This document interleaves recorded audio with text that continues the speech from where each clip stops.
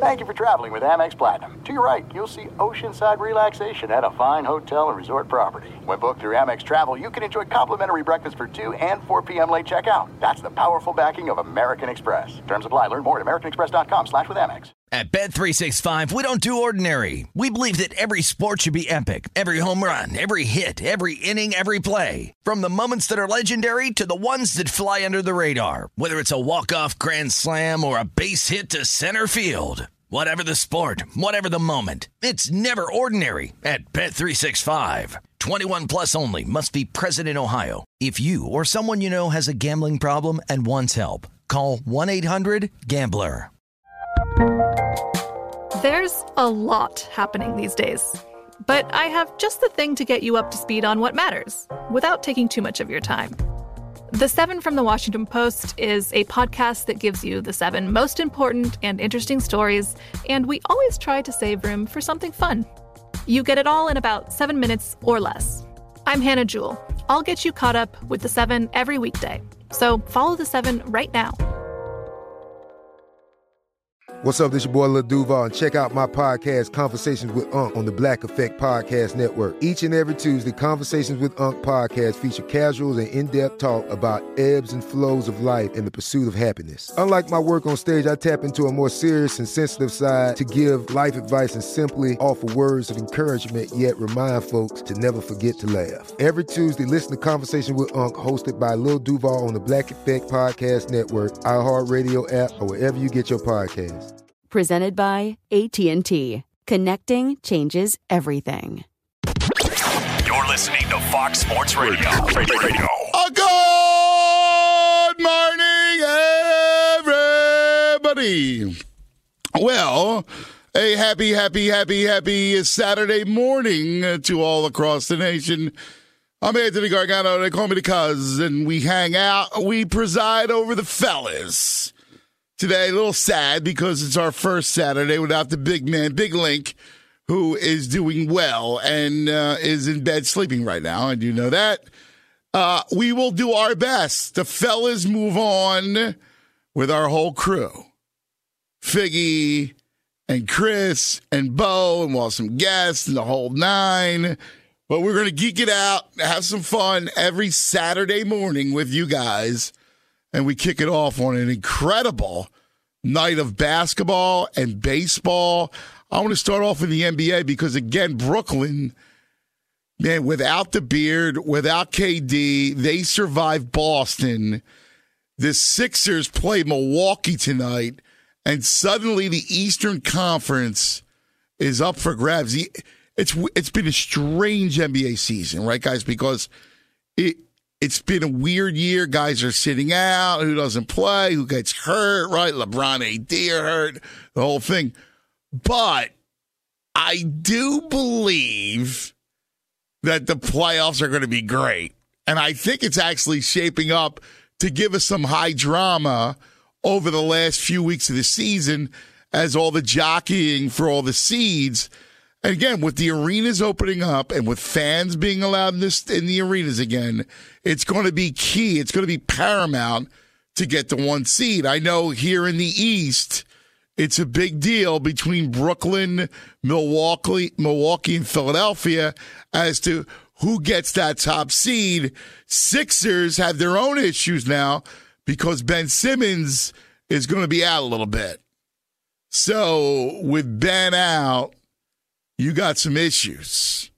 They lost the other night, Milwaukee, and it's going to be up to the MVP, Joel Embiid, to carry the Sixers. Out West, how dangerous will the Lakers be? Is Utah real? And meanwhile, you got Phoenix that is a dark horse that's playing some great ball. And PG showed you last night that he's still a great player. We'll see what happens come playoff time if he shrinks again, but he was fabulous. He's had a great regular season. The Clippers look fantastic. And, of course, we'll touch on that. We'll touch on a lot of draft. We'll get some baseball going because last night, I'll tell you, to me, Dodgers-Padres, is the new Yankees-Red Sox. High drama. It's been a great 2 days of that series again. Tatis, Fernando Tatis, goes yard twice. Darvish shuts down the Dodgers. And the Pods, they're looking good. They're looking mighty good. And, of course, out east, where I'm at, Jacob deGrom, 15 strikeouts. He dominates the Nationals. Mets feeling good about themselves. Baseball out to a great start. The Oakland A's winning 12 straight.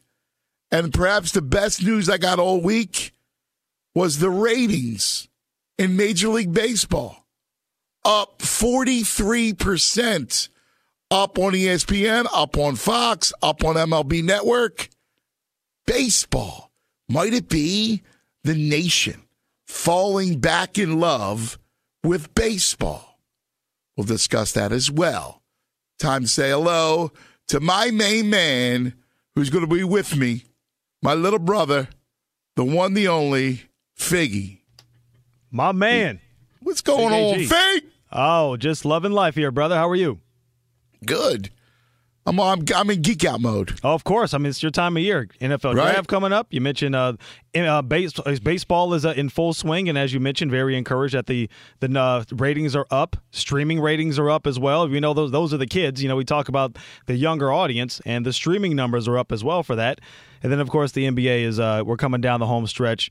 An exciting time in sports, always here in the spring, so I love it. Yeah, how was your week, buddy? Week was good. A lot of talk, on our local affiliate AM 570 LA Sports about the Dodgers and Padres series, and is it a rivalry? Is it not a rivalry? A lot of Padre fans will tell you that it is. Dodger fans will say no, not quite yet. We haven't played enough meaningful games. But if nothing else, certainly exciting. And the Dodgers. So you say no? Do you say no? I at this very moment still say no. Because even you talk about Yankees, Red Sox, and even if you want to go back to the early 2000s and the Yankees, pretty much before 2004, were still winning fairly consistently. That was a long-standing rivalry that lasted decades and decades and decades. The Padres, for the most part, have not really been a true threat to the Dodgers for a long period of time. The Dodgers' rival had always been the Giants. Right. So it's getting closer to it now, and obviously both teams, I think there's no question that the Dodgers and Padres are the two best teams in the National League, easily. But until they face each other in a meaningful series, whether that's down the stretch of the regular season or whether that's in the playoffs again. They played in the playoffs last year in that, funky format when the Dodgers ended up sweeping them. If they play again, maybe in the NLCS, maybe we'll have something brewing. But at this very moment in time, I don't think anybody from the Dodgers standpoint views this as anything close to a rivalry. You know what's nuts? I'll tell you, because here I am, right, 3,000 miles away. Mm-hmm. And I've been mesmerized by those two teams. So, I've been interested in watching them, and I'll tell you, I'm not alone out here. And so, yeah, I mean, you're right in everything you say, and you would know better than I would. I'll just tell you that Dodgers-Padres is really interesting, man. Oh, yeah. You know what I mean? Yeah. I know I'm into it. I have no rooting interest in either team, and just loving the sport. I love watching those two teams play. You feel like it's must-watch TV to a degree. Yeah. You mentioned Yankees, Red Sox, and that's how it was back then, and that's to a degree how it is now. They're two teams that have made giant splashes, have all the star power in the world. Their pitching staffs are littered with Cy Young winners, all-stars up and down each roster. It is a very formidable and exciting potential matchup between the two. But I just don't know if right now at this very moment, it could be the start of a rivalry. I'll give you that. Yeah. But it's not totally entrenched as a rivalry at the moment. But it's definitely must-watch TV, absolutely. And it feels great to have East Coast audiences majorly interested in what's happening for teams on the West, because usually that's not the case. Yeah, a couple of my buddies the other Thursday night, we were like, it was kind of a light sports night. We had the Bucks and the Sixers and the whole thing, but it was like, I can't wait. I'm going to watch a little Pods Dodgers. And it's late night for us. Burning the midnight oil, right? Doing that. Yeah. No, it's been great. It's been fantastic. So I love Tatis, man. Oh, he's amazing. I do. I just love him. And he just comes up big last night. Kershaw on the mound. Mm-hmm. And he's just such bright lights, man. I love that kid. And having to make an adjustment on the fly, them basically telling him, change the way you swing, because if you don't, your shoulder is going to pop out of place every single time. That's hard for a guy to do. To do that, he's still batting under the Mendoza line, but again, consider the injury he's coming back from and what he has to work through. To be able to do that against one of the best pitchers in the history of the sport twice over at Dodger Stadium is pretty impressive. And I just like Ant, the fact that he brings some passion to the game. We talk about trying to bring younger audiences in and what makes baseball more exciting. Someone like him, the fact that he's one of the faces of baseball is what makes it exciting. He plays with enthusiasm. I love Mike Trout to death, but he's as entertaining as a rice cracker. It's just Fernando Tatis Jr. brings another level, another element of passion and joy to the game of baseball. And I think he is the kind of player that they need. Although, dude, how about the ball Trout hit the other day? Oh, yeah.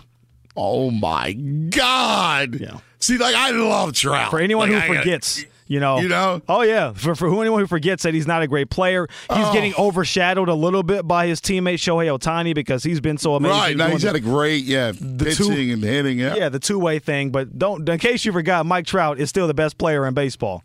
Oh, my God. His power is off the charts right now. It's ridiculous. He's just I love him. He's my favorite player. Yeah. I love him. I absolutely love him. I know he's a Jersey, South Philly guy, so I'm probably has a little bit to do with it too. But yeah, well, listen, I got to go my hometown thing, man. I love it. What I mean? Yeah, I'm all for it. So let me ask you, because I'm real excited about baseball. Mm-hmm. You mentioned the streaming numbers up, which means young people.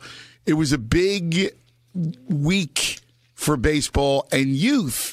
In that MLB The Show, I'm beyond youth too, because, I love it. Oh, yeah. MLB The Show drops this week, and I know a lot of downloads, a lot of people into it. Is this the renaissance that we've wondered if it would ever happen? Well, we'll have to wait and see because, as you mentioned, this is the early returns on the start of the season. We're only a few weeks in, or about a month into the regular season beginning. So, what are these ratings going to look like once the NBA playoffs start, once the dog days of summer hit? And by the way, this summer is different than last summer because conceivably people are going to be back to somewhat normal, out and about, doing their thing, not cooped up at home like they were last year. So it'll be interesting for me to see what the ratings look like, say, come June or July. I doubt they're going to be up, 50% better than they were last year. But if they're up instead of down, that's certainly the positive trend that baseball will take. But it's an encouraging sign that the ratings are at the level that they are at the moment, especially considering people thought ratings would go down after the political stuff and the All-Star game being taken out of Atlanta. And it's actually, I don't know if there's a correlation between the two, but it certainly has had the opposite effect, where baseball is actually being viewed more widely than anybody could have assumed it would be at this point. Yeah. Listen, as someone who just loves the sport and roots for it, and after we get done the show, I got to drive an hour and a half to near Atlantic City to where my 8-year-old is playing in a travel baseball game. Oh, nice. It's a bit of a trek, but hey. Yeah, for an 8-year-old game. Things you do for your kids, Right.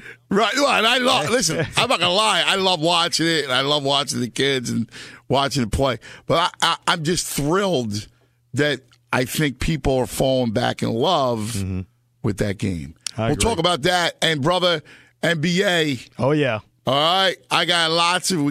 I'm sure. We got, I had Chris Broussard on the other day. Oh, I love Chris. I don't know if he told you, right? Anyway. No. So, of course, The Odd Couple. And I love The Odd Couple with Rob and Chris. So I had Chris on. He's one of the voters for the MVP. Right.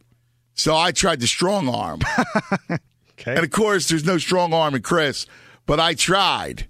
So I got to run that conversation by we'll take a look at the landscape as Brooklyn takes over the Eastern Conference. Phoenix stays hot. Clippers on the tails of both Utah and Phoenix. And, of course, you got to watch the Lakers. So it's going to be a lot of fun. Let's get into some NBA coming up next. We're the fellas. I'm Cuz, and he's Figgy, and you're going to hear from Bo, and of course Psycho Chris. That's all there. We're the fellas right here on Fox Sports Radio. Fox Sports Radio has the best sports talk lineup in the nation. Catch all of our shows at foxsportsradio.com. And within the iHeartRadio app, search FSR to listen live. There are some things that are too good to keep a secret. Like how your Amex Platinum card helps you have the perfect trip. I'd like to check into the Centurion Lounge. Or how it seems like you always get those hard-to-snag tables. Ooh, yum. And how you get the most out of select can't-miss events. With access to the Centurion Lounge, Resi Priority Notified, and Amex card member benefits at select events, you'll have to share. That's the powerful backing of American Express. Terms apply. Learn more at americanexpress.com/withAmex. At Bet365, we don't do ordinary. We believe that every sport should be epic. Every home run, every hit, every inning, every play. From the moments that are legendary to the ones that fly under the radar. Whether it's a walk-off grand slam or a base hit to center field. Whatever the sport, whatever the moment, it's never ordinary at Bet365. 21 plus only. Must be present in Ohio. If you or someone you know has a gambling problem and wants help, call 1-800-GAMBLER. The best conversations I have with my colleagues are the ones that happen when no one is looking, when we're not 100% sure yet what to write. Hopefully, having conversations like this can help you figure out your own point of view. That's kind of our job as Washington Post opinions columnists. I'm Charles Lane, Deputy Opinion Editor. And I'm Amanda Ripley, a contributing columnist. We're going to bring you into these conversations on a new podcast called Impromptu.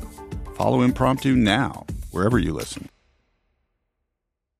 This is Colin Cowherd from The Herd with Colin Cowherd. Angie's List is now Angie, the nation's largest home service marketplace. They're here to help homeowners get all their jobs done well. Angie has helped over 150 million homeowners care for their homes. Whatever your home project, big, small, indoor, outdoor, come to Angie to connect with and hire skilled pros to get the job done well. Listen, I've got a couple of things in a bathroom in my house. Got to get it fixed. I don't have time, and I'm not good at it. Angie is. In just a few taps, in the Angie app or clicks on the site, you can have Angie tackle your home service project start to finish. With over 200,000 pros in their network, Angie makes it easy to research, compare, and hire pros to ensure a job done well. With 29 years of experience combined with new digital tools to simplify the process, Angie makes completing home projects really easy. Renters, you can use Angie too for moving, installations, or cleaning. Angie can even help with extremely specific projects. Just tell them what you need, and Angie will find the right solution for you. Get started at Angie.com. That's ANGI.com, or download the app today. Welcome back, fellas. Chris always hooking it up. Give me some Slick Rick. Every morning, Chris? Man. Every morning. It's the fellas, man. Exactly. Like Slick Rick said. Uh-huh. How was your week, Chris? It was fun. I got good news. I've been dealing with my cat who's been sick for the past week or so, but he got a clean bill of health, so that was good. And then I got to sit back and watch this proposed European. I'm sorry, I'm bringing in soccer here, but European Super League. I got to watch that explode spectacularly. So it's always very fun when you get to see a bunch of billionaires running around who think themselves so smart, and then just see them run into a buzzsaw was very fun. I spent a lot of Schadenfreude was the big word of the week for me. Gosh, you're a treasure, man. What is that? Say it again. What is it? So What's it was the word? Schadenfreude. All right. Nice. God bless. Yeah, it's German, taking pleasure in other people's pain. Yeah. No, I know. Should know, yeah. I hear you. That's hysterical. I know Bo's upset because Tatis his Dodgers. Bo! What is it? Is it September? Did I fall asleep? Yeah. Oh, here he goes. Look at him. Come on, brother. You got to give it up, man. Hey, they're good. They're currently 2 games above 500. They have 3 more wins than the Philadelphia Phillies right now. Because it's wow, you want to take April. A shot too? Because it's you April. Little rat. Look at you. Now you know what's funny. Figgy, I go, Dodger blue. Like I have no like rooting interest, right, between the two. But like Figgy, I go, I like to root for. Like I root for the Raiders for Link. Mm-hmm. You know, I do that. Figgy. I go Dodgers. Like I've never root for the Lakers. Understood. Right? Or the Clippers. I can't do that. Can't blame me there. But like Dodgers, I go, listen, assuming the Phillies aren't in it, I get it. Then I look at you, and then you make me want to root for the Padres. Well, I mean, that's the trendy thing to do, isn't it? Oh, look at you! Look, did you download the show? No, I'll. You're not a video game man? Yeah, I'll get the show. I get the show when it's like $5. I got the show 2020 for $5, so I'll install that. I don't like it. I don't like it enough to spend. I think it's $70 now. Ooh. Yeah. Yeah, that's a little out of my price range. I get you. Well, you're a poor radio guy. I get you. I think I wanted to say real quick. A lot of people haven't mentioned it. Well, I mean, at least I haven't heard it. But Tatis hit 2 home runs tonight on the same night that his dad hit 2 grand slams and one against the Dodgers. Mm-hmm. Yes, that's a bit of crazy baseball symmetry that you only find in that sport. So yeah, it's awesome. I'm glad you brought that up. Yeah, that's wild. That was wild. 2 grand slams his father hit. Amazing. In the same inning. Yeah. That's insane. That's crazy. Crazy. All right. Fig, let's talk hoops. All right. So last night, a couple things. Let's just go over last night first. Brooklyn, no Harden, no Durant. They outlast the Celtics. Now, Celtics, they're horrible. Yeah. I mean, they started surging a little bit over the last 2 weeks or so, but they're still hovering around 500. So they're not having the kind of season that you would have expected them to have. I mean, other than Tatum, I mean, they just stink. And, I mean, Tatum was a big reason why they weren't playing well. He individually has been amazing the last month or so. He's been great and had dropped 38 last night as well. Well, interesting how they win last night because they win with great balance. Kyrie gives you 15, 11, 9. Mm-hmm. Joe Harris is hot, 4 threes, 20. Green, 19. Brown off the bench, and Blake, 15 and 13. Right. And they played some defense last night, not against Boston. So, and they're so small. But Brooklyn, Fig, takes over first place in the Eastern Conference over my Sixers. They're a half game back, and the Bucks now 3 games back. Right. Well, I mean, look, and this is the scary thing about Brooklyn. They're not full strength and really haven't been outside of 7 games or 8 games, whatever it's been with the big 3 playing together. Right. Yet they've still found ways to win games, even despite the fact that most nights they might not play the greatest defense. But look, it's not just about the big 3. Joe Harris can fill it up with anybody. He's one of the best shooters in the entire league, easily. Jeff Green has had a bit of a resurgence for them. Landry Shamet had a good game a couple of nights ago. So they're getting contributions from other people, and this can only help them once they actually are full strength. I know there's chemistry issues and trying to get all those guys acclimated to playing well together, but what makes it more seamless or easier for them is the fact that all 3 of them are just as adept playing on the ball as they are off the ball. So, they can all create, but they can all just catch and shoot, too. And that wasn't always the case when trying to get a lot of these super teams, getting themselves matched up together. So that's why I've been so bullish on Brooklyn, despite the fact that they don't play the greatest defense. I really don't think they need to. They just need to play decent enough defense. And on most nights, when they're fully healthy, they're going to get you 120, 125 easily. I mean, listen, they're dynamic. Mm-hmm. I agree. I mean, when they're there, they're going to be dynamic, and I understand. I just keep wondering.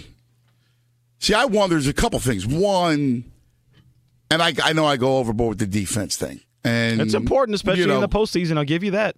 Yeah, I just think it slows down. Now, I think there's going to be, if you look at a 7-game series, they win 2 to 3 games because they're unconscious. Right. Right? Yeah, that's the thing. Can you beat them? Can you hold them down offensively enough or outscore them enough 4 times in a 7-game series? Right. That's the question. And you're not going to really outscore them. Right. It's going to be. So let's think about this for a second. 2 games, they're not going to shoot well, so you're going to win.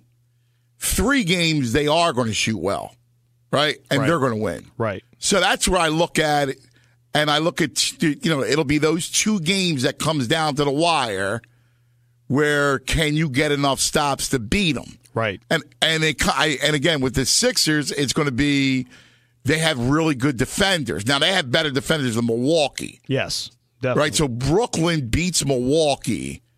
Sixers have a chance because, if Simmons is a huge worry right now. Yeah, big time.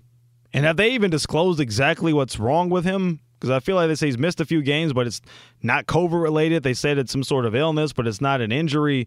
It's been very nebulous as to what the issue with him actually is right now. Yeah, I think it's probably more personal. Okay. By nature. Got you. Right. So, and I think, I think they're worried right now. I think they're, their first concern is Ben and his family. Okay. It's one of those. Right. Gotcha. Yeah. Gotcha. So I think that's and I know the Sixers are they're great people, and I know that they're behind Ben, and he needs to take care of some things, get his head right, and the whole thing. So I think that's the case with Ben, and right now I'm concerned because there is no real timetable or end for this thing. Right. So, and you got, I don't know whether the Sixers have 13, 14 possibly games left in the season at this point. So you're coming down the home stretch here too. You are, and it's tough because you got the second game against Milwaukee tonight, and it must win. It really is a must win game for them. Yeah, it's just for your confidence and also obviously for the standings more than anything else. Right, if you want the 1 seed. Yeah, but it's hard when you're a man down, and that's an important man to be down. You know what I mean? Ben Simmons defensively, obviously he's the trigger man on offense, but even on defense, he's top of the list for a lot of people for Defensive Player of the Year. He's been that good, all that end of the floor. So that's and he does a great job on Giannis. Yes, absolutely, and he's the guy that can defend. Giannis between him and Joel Embiid. They'll both guard him, and it frustrates Giannis. No doubt. So he's if they can get a victory without him in the lineup, that would be huge. But I think it goes without saying the Sixers aren't going anywhere unless and until they get Ben Simmons back into that lineup. And hopefully that when he is back in there that he's right, Yes. Yeah, it's big. Now, let me ask you, I don't think the Bucks can beat Brooklyn in a 7-game series, but, I got this weird hunch. I've had it. Okay. Much to my dismay, I got a weird feeling. I think it's the year of the Bucks. Really? Yeah, and they're not that good, and they're not that good. Now they're playing better. Mm-hmm. Drew Holiday's fit in better, but I just get this weird feeling that the last couple of years with all those expectations, they come up small. Mm-hmm. Now there's no expectations, and it just feels like somehow, and I don't know, because again, I agree with you. I think if you look at the matchups, I think they match up with Brooklyn. Right. I think Brooklyn matches up with them. Yeah, look, teams come out of nowhere. There was the year that the Mavericks beat the Heat in the finals, and, they swept the Lakers. The Lakers had just come off of winning 2 championships, and nobody thought the Mavs were going to do anything. They came out of nowhere. Exactly. Giannis is still the 2-time defending MVP. He has had some struggles, especially at big moments in the postseason. So who's to say he doesn't turn the corner? My issue with Milwaukee. So's Harden, right? Harden's had his struggles, too. Now, the problem, Harden has a little bit of he has a handicap here, or he has some help, that he has Kyrie Irving and Kevin Durant. He can play terribly, and it might not matter, at least in early series for sure. Right. The deeper and deeper you get and the better competition you play, I think all those guys need to be able to click. But with Milwaukee, they're just lacking. They have no depth whatsoever. None. Once the playoffs start, their big three, your Giannis and your Middleton and Holiday, those guys are going to have to play 37, 38 minutes every single night because they just have nobody else to go to. You're hoping against hope that those guys don't get injured or have, terrible off nights. Those guys have to be on every single night because, to your point, they're not good enough defensively. It'd be one thing if they were just dominant on defense, but they haven't been that this year. That's the thing that's the reason why I can't get on board with Milwaukee. They don't have the depth. They don't have the horses. Yeah, I think you're right. Listen, I think the way you do it, I think is right. That's why I said it's more of a hunch. Yeah, I get it. Than a thought, because I see it the way you say it. Yeah. I think that they have issues with depth, with defense, with just even balance. Like, I like Middleton, and he can score, and I like Drew Holiday.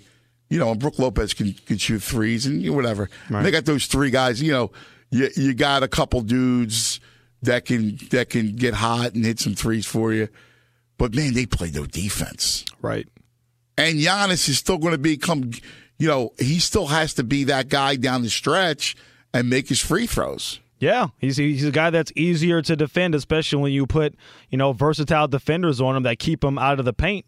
And they make him to a perimeter player, and he has not shown, that he can beat you consistently from the perimeter. And until he shores up that part of his game, that's a giant hole that they just won't be able to fill. The problem with, Middleton, Holiday, they got a bunch of threes, or I guess as Chuck would say, Charles Barkley, they got a bunch of Tito Jacksons.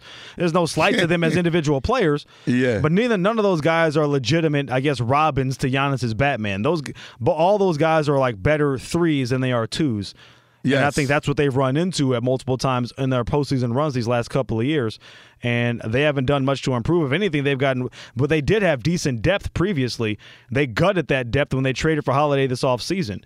He's a better individual player, but you need to have more depth on your roster, and that's something that they just don't have. And that's something that's going to hurt them in the postseason. Yeah, no, I'm with you, brother. I really am. Hey, by the way, fellas, brought to you by Navien. Enjoy Spotlight, comfort, and save big on your water bill with Navien tankless water heaters. Go tankless with Navien. You can save hundreds on a new Navien tankless water heater with local rebates. Visit tanklessmadesimple.com. Hit us with some trending, and then we'll dive deeper into the conference battles. All right, well, we talked some Major League Baseball, the big game of the night on Friday. The Padres guaranteeing at least a split of their 4-game series against the Dodgers this weekend. They get a 6-1 victory in L.A. Yu Darvish, the former Dodger, allowing just 1 run in 7 innings of work. Clayton Kershaw gave up 2 home runs to Fernando Tatis Jr. and suffered the loss. Today's matchup will be a pretty good one, too. 2 former Cy Young winners, Blake Snell for the Padres and Trevor Bauer for the Dodgers. In San Francisco, Mike Yastrzemski went deep. Alex Wood, another former Dodger, 7 strong innings as the Giants beat the Marlins. Cardinals nearly blew a 5-0 lead, but they did hold on for a 5-4 win over Cincinnati. White Sox over the Rangers. Kansas City with the win. The Yankees with the victory as well. Oakland winning its 12th in a row after beating Baltimore. In the NBA, Steph Curry, 32 points, leading the Warriors to an upset victory over the Joker and the Denver Nuggets. Ja Morant, 33 points, 13 assists as Memphis defeated Portland. We talk about those Nets getting that victory over the Celtics despite Jason Tatum's 38 points. Hawks with a big win over the Heat. They didn't have Trae Young or Clint Capella in their lineup. And Paul George had 33 for the Clippers in a victory over Houston. And some NFL news on Friday as well. The Ravens trading offensive tackle Orlando Brown Jr. to Kansas City for 3 draft picks, including their first-round pick next Thursday. Back to the fellas. Yeah, how about that? That was what beat Andy Reid and Patrick Mahomes. That's right. The O-line. Yeah. Get out of the greatest quarterback in the world. If he didn't have time to throw, doesn't matter.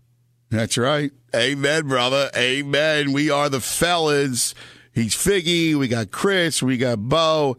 And listen, don't forget, we got draft coverage, big-time NFL draft coverage coming Thursday for the very best of the NFL draft coverage. Be sure to tune into Fox Sports Radio throughout the first round of the draft on Thursday.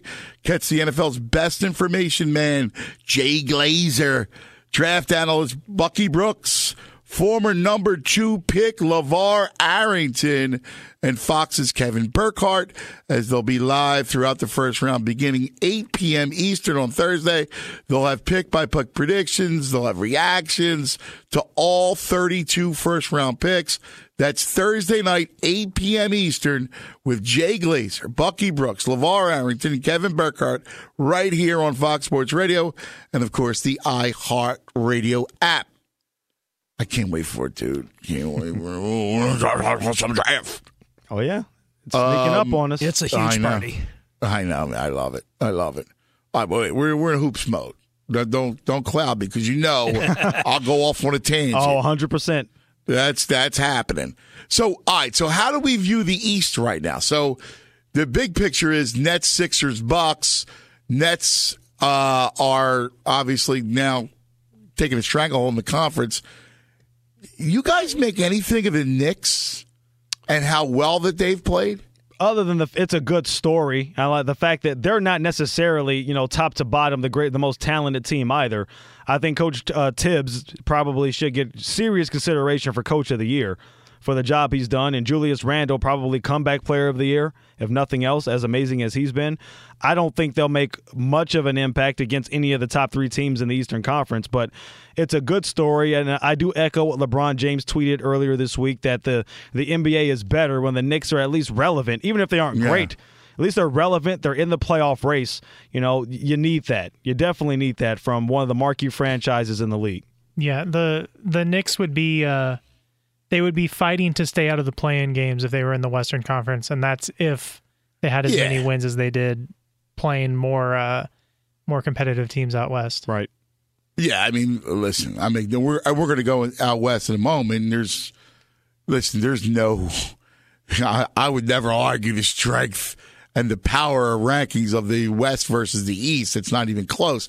And it's funny because when you look at the East, and I'm just remarking about New York and even Atlanta ahead of Boston and Miami. Right. The Miami thing is confusing to me.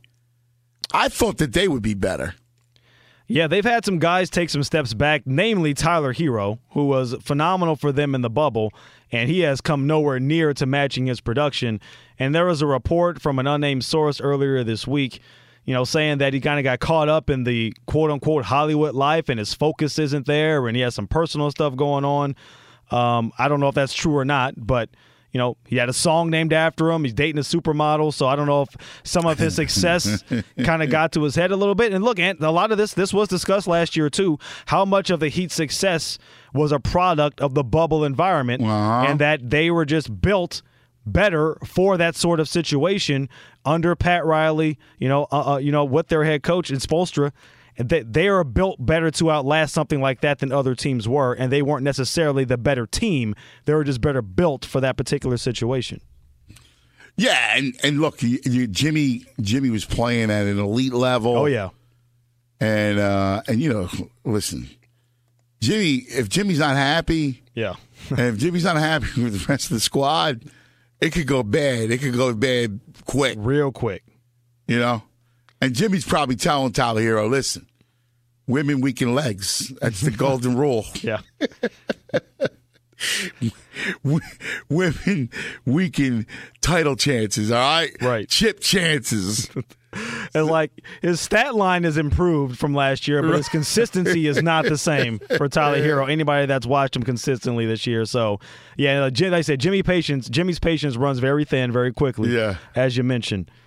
Which is, you would think that Pat Riley would crack down on something like that too, if that's even true. By the way, again, that was an unnamed source that brought that up. But people are trying to find reasons as to why they haven't performed well. Look, they also got off to a very slow start because Jimmy and a bunch of other players on the team were caught up in COVID protocols. So it's hard when you're playing from behind. It can be very difficult to get any momentum and get yourself back into it. So that's a factor add to too. the intrigue of the first round, though, right? I mean, when you look at it, right? I mean, listen, Atlanta doesn't play defense, but they got some dynamic stars. The Knicks can beat you up, and Miami's dangerous, and even Boston to a certain extent, even though they're so small, can be a little dangerous, can push you a little bit. So those top 3 favorites in the Eastern Conference could potentially get beat up early. Yeah, you can see maybe the Sixers getting pushed to 6 games in the first round, depending on who their opponent might be.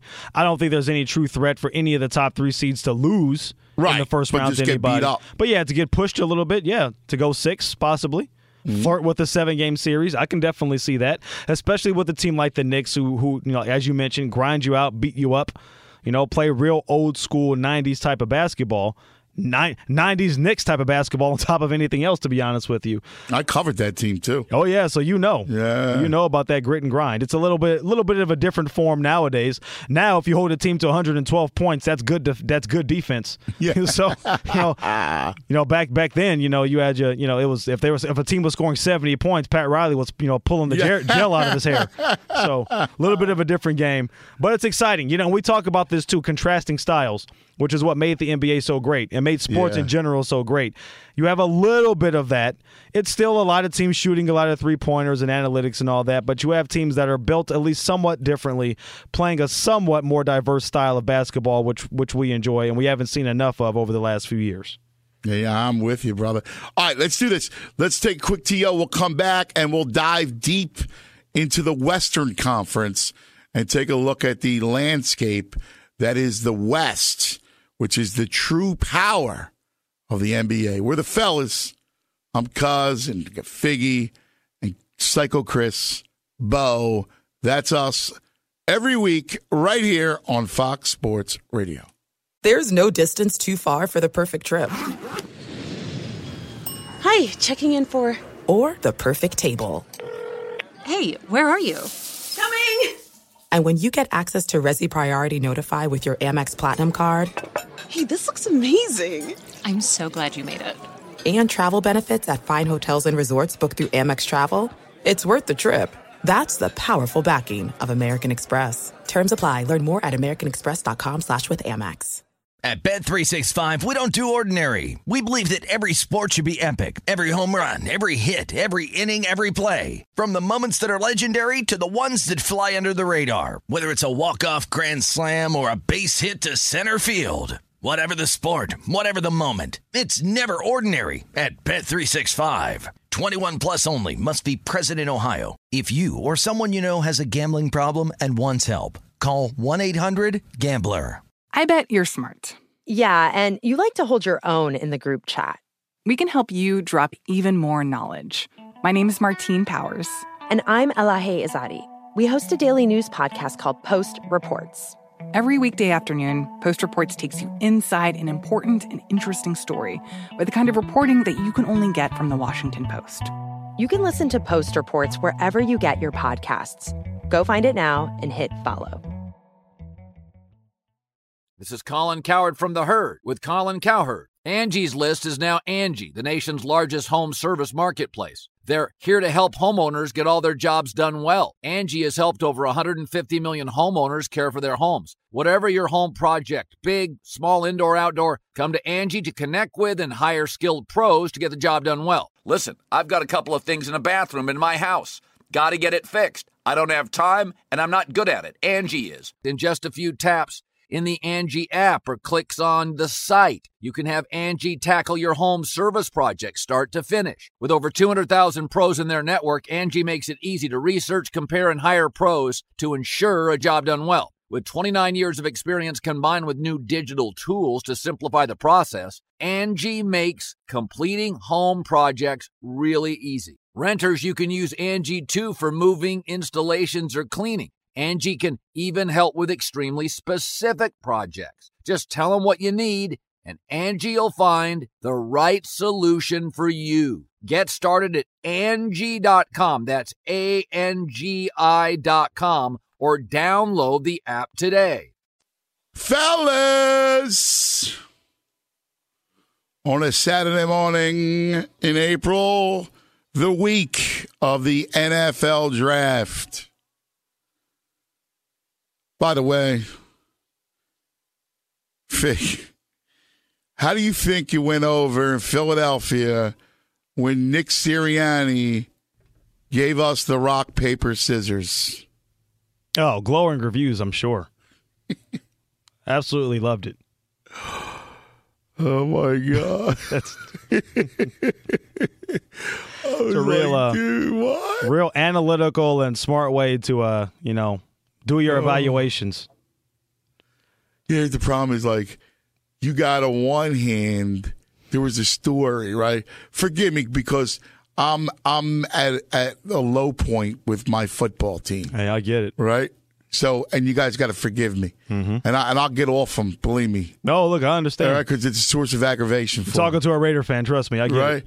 So it's one thing that the organization has empowered the analytics department, so much so that in an athletic story, it was called the Black Ops Department with a special line to Jeffrey Lurie. Had its own wing on the side of the building. Yes, led by... I believe he's 30 now. Harvard guy, right? Young Harvard man, barely 30 years old. And you wonder why their drafts have been disasters because they don't listen to their scouting department. Yeah, eschewing what the scouts say and what the football people evaluate for analytic stuff. Right. Like, I'm trying not to go Revenge of the Nerds and go low-hanging fruit, but... You know, ... You got to understand what it is. So on one end, you got, the child from Harvard, and on the other side, you got the child head coach playing rock paper scissors with potential draft picks. Like, are we serious? Oh, it's like the Philadelphia frat house is what it's turned into. Is what it looks like. Yes. Dude, it's sickening. Like, all I keep thinking, so that day, they have their draft news conference. Yes. And so we air it on my station, my local station. And I got things going on. And I had 6 former Eagles, 6 text me out of the blue who were listening to that with like, are you bleeping kidding me? Like, what happened? Yeah. Like, if it was me, like, all of them, 6 of them. And that's no exaggeration. Wow. Within 15 minutes of each other. That's insane. Dude, are you hearing this? Bro, are you serious with this? Bro, are you kidding me with this team? Like, these were respected players. And I'm going, yeah, dude, I'm trying to commiserate with all of them. Going, are you kidding? Look at this. This is a freaking disaster. Yeah, the unfortunate part is it's not like the Browns when they brought in, Paul DePodesta and all these guys in the front office, and the ownership could just blow them all out.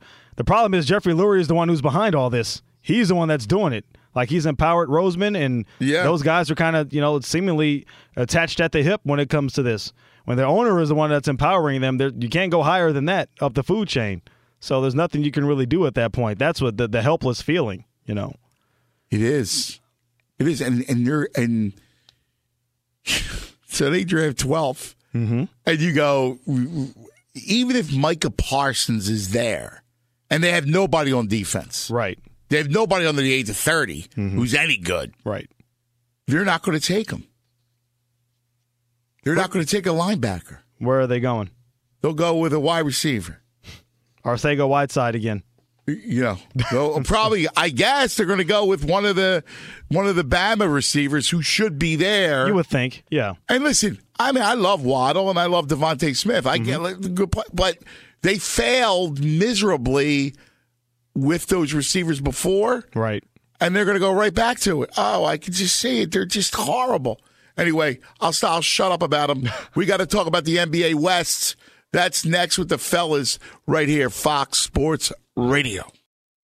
All right, welcome back. Happy Saturday morning to all across the nation. 7 a.m. in the East, 4 a.m. in the West, as we get ready for another big sports Saturday. And it is the final weekend before the NFL Draft. First round Thursday. And we will dive deeply into the NFL Draft a little bit later on. In fact, in the program, we're going to have a guy named Brad Feinberg, who is a betting analyst, really good betting analyst, who's going to go over the NFL Draft from a betting angle. And it's interesting because as we see the confluence of sports betting and the games themselves, potential outcomes, you can find a lot of clues into what transpires through Vegas and the numbers, Vig. That's one of the things that, you can look at and you can see, wow, especially when it comes to something like the NFL Draft, where information is really a premium. Oh yeah. Well, the thing is too, you never know when you're getting, certain deflections of one team is trying to throw another, throw the public off of the trail, and that influences how you would decide to bet. So I guess I'll be interested to find out, how the odds makers view that sort of thing and how they're influenced by what the teams say publicly versus what their intel privately tells them. Yeah, and that's where confidence comes into play, right? Mm-hmm. Like, when you look at certain numbers, certain odds, that's where it's going to come from. It's going to come from confidence. Right. And anyway, listen, I think this draft is fascinating, right? Because I think if you look at it, I think the 5 quarterbacks go in the top 10. So we'll see trades, and I do believe that the 5 quarterbacks will go in the top 10. Okay. And you believe that some team will move from the teens or the 20s and try to jump into the top 10? Mm-hmm. Yeah. I think Carolina is ripe now that they have Darnold. So I think Carolina could move depending on the price. I know that a lot of people have Fields dropping. I got news for you. I can't see Fields getting out of the top 10. Because if I'm a team, if I'm like the Patriots or I'm a team, I need a quarterback, I'm Denver. Mm-hmm. I mean, I like Fields. I would definitely take a chance with Fields. Yeah, and I would not sleep on Atlanta. A lot of people are saying that Atlanta, they're trying to get, another offensive weapon to put in there with Matt Ryan. Matt Ryan's 36, 37 years old, and he's still good, but you probably have to start looking towards the future. And, how high in the draft are you going to be? I don't think Atlanta expects to be 4-12 or 3-13 or whatever they were this past year again. I think they're better than that. So what are the odds? How often are you going to be in the top 4 of the draft and have an opportunity to take a potential franchise quarterback? I think that's something they have to take into account. So don't discount Atlanta possibly making a splash and taking a quarterback at number 4 too. I'm also not ready to pen in Mac Jones for San Francisco either. I am. You're not? I am. No. I think we've kind of started chasing a bit of shadows when it comes to Mac Jones. I still think that Justin Fields could be a very good fit in San Francisco. And I think some of this stuff about Mac Jones has been fascinating, but just when it comes down to it, just pound for pound, Justin Fields is the better quarterback. It's really hard to argue against it. I would even think Fields kind of looks like he fits better in a Kyle Shanahan system. If they really think Mac Jones is better, then all power to them. But, just flip this scenario around. If San Francisco passes on Justin Fields and takes Mac Jones, suddenly we're talking, all the scenarios we see then is about this feeding frenzy of teams coming up to try to get Justin Fields. But if you flip the script and San Francisco takes Justin Fields, I guess my question is, how many teams do you see giving up all of that capital to move up into the top 10 to take Mac Jones? And the answer is not as many as Justin Fields. I don't know. Because it's weird. I do hear a lot of love for Mac Jones. Don't you feel that? No, go on, Ant. It's okay. No, go for it, Vic. I was gonna say, don't you feel that Mac Jones? It's the the prospect with all the upside versus the closer to the finished product. Justin Fields, we know how talented he is. He can do all this on the run, and he can make throws. And, man, if I can just get him into my system, we can mold him and make him so much better, and he can be a dynamic player. Whereas Mac Jones, we kind of know what he is. You protect him well enough. He's an accurate passer when he has a clean pocket. He's not going to outrun anybody. And you kind of know exactly what he's going to give you. And if I put him in my system and protect him well enough, he can be a good enough player. And I think that's why people believe that San Francisco is the right connection to make, because Kyle Shanahan believes in his system more than he necessarily believes in trying to have an individual player. And he believes that Mac Jones can actually execute a system better. I do believe that Chris is onto something, though. I agree with that if Justin Fields were to be taken by San Francisco, I don't know if there's to be a giant clamoring for people to move up to take Mac Jones like that. Yeah, Justin Fields is he's the new paradigm, right? He is this quarterback that can be mobile, whereas Mac Jones, everyone bangs on him for one thing. It's like, well, he can't move outside the pocket, which I don't think that's the bang on him that it is, just because we've seen plenty of quarterbacks work inside, who are statues in the pocket, and they succeed in the NFL just because if you land in a good place with a good offensive line, you can do that. But the big new love he's not a complete statue though. No, he's not either. He's not Justin Fields. Yeah, he's not Drew Bledsoe. Justin Fields is an elite. I mean, he's big and he's mobile, and I think you guys are right when you say his skill set is more attractive. I think the same thing with Trey Lance. Because Trey Lance can move. Right. And he's got to, he may be raw, but Trey Lance could be, we talk about Josh Allen, Trey Lance could be Josh Allen. Yeah, a lot of Trey Lance chalk has suddenly just curiously dropped off, too. I'm not sure why. And I was talking to somebody in the league that does not need a quarterback, and they were in love with Trey Lance. And I was like, really? He's like, yeah, because it was more, we went through the quarterbacks, and it's funny because this guy who is a quarterback man, he liked all of them. He said, listen, I don't have a crystal ball, and it's all about the right system, and there's going to be a bust or two because that's just how it works. But if you ask me right now, having looked at them all in my system, I think I could have success with any of them.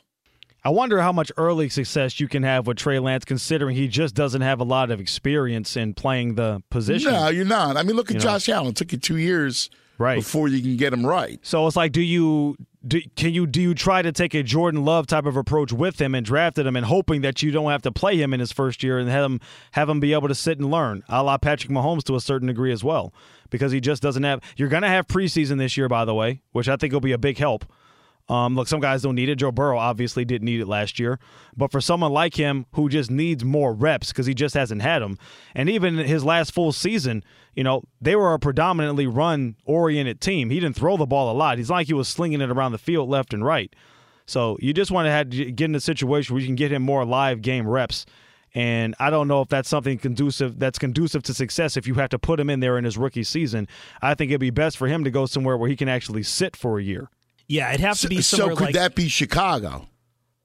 It could be. Yeah, it absolutely could be. I think Chicago would be risky just because I feel like at some point they're going to try to have to – the coaching staff's going to have to try to save their jobs and throw out the new quarterback. But, yeah, I mean, you got that. Dalton, right? Like, if you're the Bears are going with Dalton. Yeah, I just don't know how long Dalton lasts into the season just because he's Dalton. I could see Carolina doing it, by the way. Throw Darnold in there, see what he can do, but you draft the young kid and to develop behind him. If Darnold does anything, you ship him off for a second-round pick and you throw Lance in there next year. I could see that with like an Atlanta or a Detroit, too. Both have established quarterbacks, and both can obviously benefit neither of their situations, either with Jared Goff in Detroit or Matt Ryan in Atlanta, are long-term situations where you could, sit a guy like Trey Lance for a year or two. Detroit would be interesting because Detroit could be a long play place. That's a long play option. And you know that they're entering a rebuild. So right. They don't necessarily have to get an impact DB or pass rusher or whatever that you will look for at the top of the draft to make you instantly better. It'd be a long play for them. So it would actually make a lot of sense if they were to take Trey Lance there. So my point is the 5 quarterbacks go in the top 10. Right. So then you would have the 5 quarterbacks, Pitts, who I think is the next best player in the draft. He's phenomenal. Right? Like, he's incredible. You got Chase. You got Surtain. Sewell will go up there. Yeah, I would throw Sewell. I've seen Rashawn Slater going up the boards, too. I think people are realizing how good both Sewell and Slater are as offensive tackles. Sewell's awesome. We heard Link talk about him and the fact that he's got a mean streak as a tackle. I like him better, much, much better. I don't think he's close. I don't think Slater's close to him. I think Slater might go up, especially if there's teams that are tackle needy, like the Raiders, and maybe they'll be fearful that somebody might snatch him and they might trade up a spot or two to try to get him. So I think that's why he might go up the board, because a team that may have a need to fill will go up to try to secure him before he gets taken by somebody else. Slater also is just versatile. He can play guard too. So I mean, he's right, not what Sewell is, but he's not far behind either. Yeah, he is. Listen, I hear you, and he's the next best. I agree with you. He's the next best guy, but I think Sewell is a stud. And he's a great. Here's the thing. you know you got to tackle, right? Whereas Slater, I agree with you. I think he's versatile. I think he'd be okay. I think he'd be maybe decent at tackle in the NFL. I think he would be okay, but he's not Sewell tackle. I mean, that's where, that position and his skill. I love Sewell. No, but, cards on the table. As a Lions fan, I want the Lions to take Sewell if he's there. I don't think he'll get past Cincinnati, but if he is, I'm running the envelope up there. If he gets past Cincinnati, we should all start a crowdfunding to buy the Bengals and try to fix that franchise, because that'd be a disaster. That would be a disaster. Did you see the Bengals announce their nice new uniforms, and they got a picture of Joe Burrow sitting on a throne, and you can see that nice big old ACL surgery scar on his knee? That should be hanging in the Bengals draft room. Right. In case y'all forgot, your quarterback can't walk. There's a reason for that. That's right. That's classic. So anyway, so if you have Slater and Sewell with Pitts and Chase, that's 9. Surtain 10. Parsons 11. Devontae Smith, Waddle. Right? You figure 12, 13. Right. I got to believe that and maybe J.C. Horn, who's getting a lot of love, but I'm not in love with J.C. Horn. I think that is your 13 in no particular order. Can I throw in one more name that I think might fly up the draft boards that maybe I think we've devalued a bit? Hold the thought. Okay. All right? Because we'll get into that, and I promise we'll get into the Western Conference of the NBA as well, where the fellas, geeking it out, man. You guys are killing it right here on Fox Sports Radio. This is it. We've got an Amex Platinum Pro on our hands, ladies and gentlemen. We haven't seen anyone relax like this before in the Centurion Lounge. Is he connecting to complimentary Wi-Fi? Oh, my. Look at that. He is. And you will not believe where he's going next. The Amex dedicated card member entrance for the win. Unbelievable. When you get travel perks with Amex Platinum, you're part of the action. That's the powerful backing of American Express. Terms apply. Learn more at americanexpress.com/withAmex. At Bet365, we don't do ordinary. We believe that every sport should be epic. Every home run, every hit, every inning, every play. From the moments that are legendary to the ones that fly under the radar. See for yourself when you sign up today and get $150 in bonus bets when you bet just $5. Whatever the sport, whatever the moment, it's never ordinary at Bet365. 21 plus only. Must be present in Ohio. If you or someone you know has a gambling problem and wants help, call 1-800-GAMBLER. Terms and conditions apply. The 2024 presidential campaign features two candidates who are very well known to Americans. And yet, there's complexity at every turn. Criminal trials for one of those candidates. Young voters who are angry. The Campaign Moment podcast from the Washington Post gives you what matters. I'm Aaron Blake, and I'm covering my 10th election cycle. My colleagues and I have insights that you won't find anywhere else. So follow The Campaign Moment right now, wherever you're listening. This is Colin Cowherd from The Herd with Colin Cowherd. Angie's List is now Angie, the nation's largest home service marketplace. They're here to help homeowners get all their jobs done well. Angie has helped over 150 million homeowners care for their homes. Whatever your home project, big, small, indoor, outdoor, come to Angie to connect with and hire skilled pros to get the job done well. Listen, I've got a couple of things in a bathroom in my house. Got to get it fixed. I don't have time, and I'm not good at it. Angie is. In just a few taps, in the Angie app or clicks on the site, you can have Angie tackle your home service project start to finish. With over 200,000 pros in their network, Angie makes it easy to research, compare, and hire pros to ensure a job done well. With 29 years of experience combined with new digital tools to simplify the process, Angie makes completing home projects really easy. Renters, you can use Angie too for moving, installations, or cleaning. Angie can even help with extremely specific projects. Just tell them what you need, and Angie will find the right solution for you. Get started at Angie.com. That's ANGI.com, or download the app today. Fellas, we going smooth? I always go smooth. Don't forget, fellas, brought to you by Discover. Discover matches all the cash back you earn on your credit card at the end of your first year. It's amazing because Discover is accepted 99% of all places in the United States that take credit cards. Learn more at discover.com/yes 2021 Nielsen Report. Limitations apply. All right, fellas. We're all over draft. A lot of good NBA. We got to get to the Western Conference. We've been sidetracked by the draft because that's Thursday. There's all kinds of intrigue. So just in passing, I went over the players in case you just tuned in. I do think that there are 13 players in no particular order that are going to go. Now, we understand that Sunshine goes 1. And we believe that the next pick will be Zach Wilson.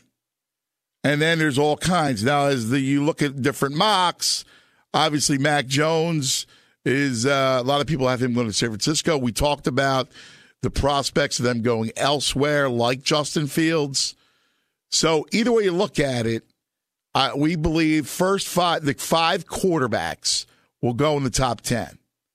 There'll be some trades, some jockeying for position, and the first 5 quarterbacks that have NFL potential will go in the top first 10 picks.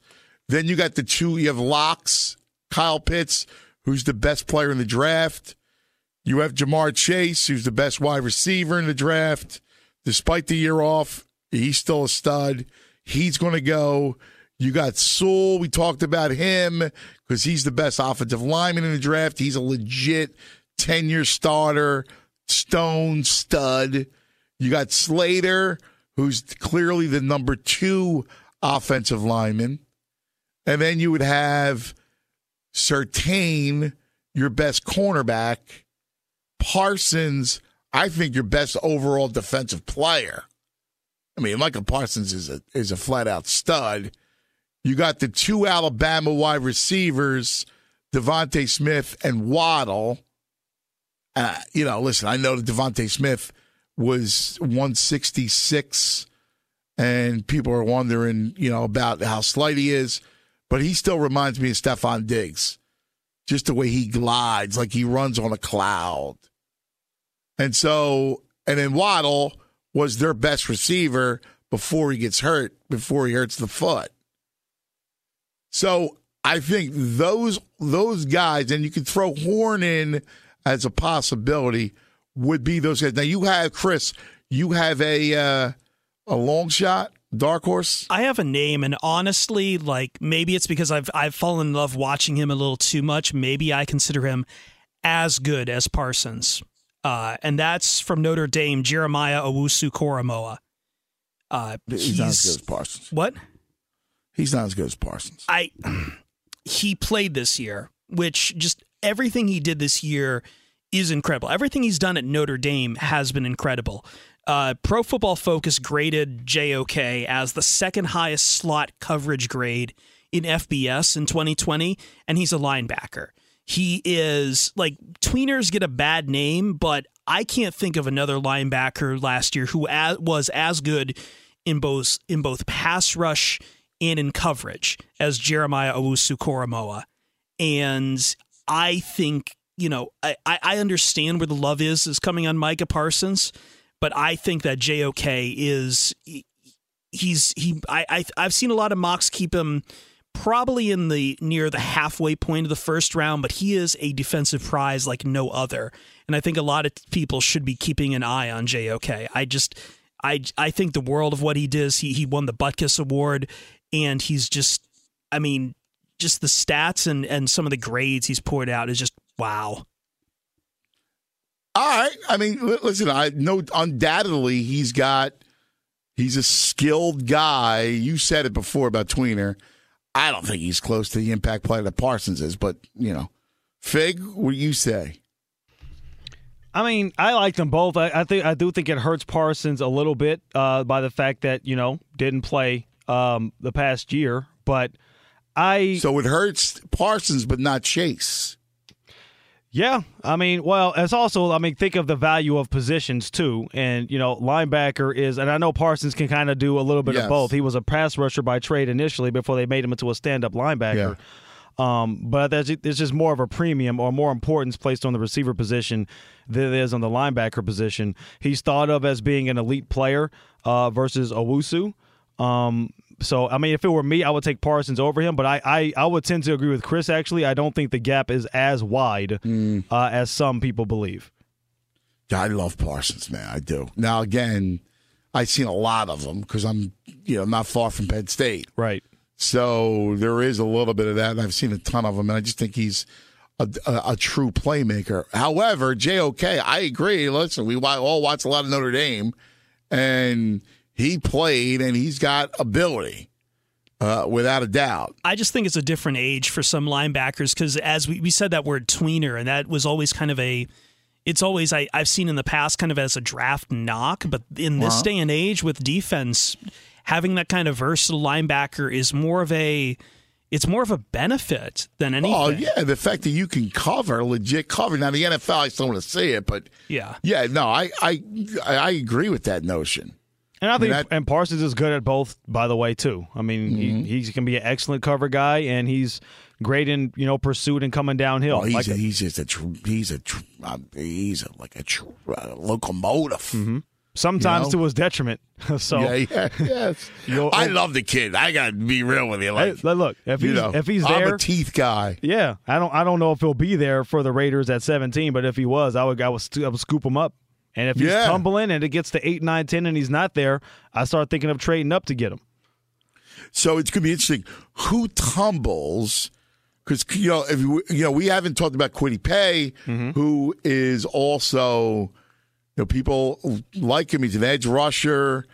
And I think it's more of a position because this is not a great draft for edge rushers. Right. D-line in general, they say this is a pretty weak draft across the board. So you'll be drafting for need at that point, and I don't know if I'm generally not a big fan of that. No. I'd rather just draft. I like the philosophy of best player available. Yeah, listen, I'm with you. I'm with you in a big way.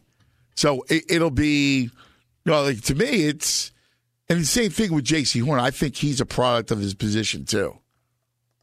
Yeah, J.C. Horn is he's very physical, and that's not going to fly in the NFL. The way it does. Yeah, I worry about him. I'll tell you one thing. I still like Caleb Farley. I know he's hurt, and I know there's some issues, but man, his athleticism is really good. I think you can get good value. I don't know about the medicals. Obviously, they will, but I like Caleb Farley. Yeah, I had my eye on Farley, and I know some people were talking about him probably ahead, at the level or ahead of Surtain when it came to cornerback prospects in this draft until the news of the surgery for his back came out, and now he's just absolutely tumbled. But if someone's willing to take that risk, and it is a big risk to come back from that kind of injury full strength, but if someone can take the risk and the risk pays off, then by all means, you are probably getting just an absolute beast in the backfield. Yeah. And again, you always have to be careful, especially at that position and the kind of risk, and that's where the medicals come into play. But I loved him way more than Horn, and the fact that Horn's now is the safer option. He's kind of skyrocketed, Fig. Oh, yeah. And I feel Farley, because of the medicals, likely going to he might fall out of the first round completely. Yeah. Yeah. Even though it's like it's a Jalen Smith sort of situation from Notre Dame, where he was easily going to be a top 10 guy, and then still went higher than people thought he would when the Cowboys took him in the second round. Yeah. So I think that could probably happen with Farley too. But yeah, Horn is making a giant leap. I like Asante Samuel Jr. And he's not rated extremely high either for a lot of people. But that guy's a baller.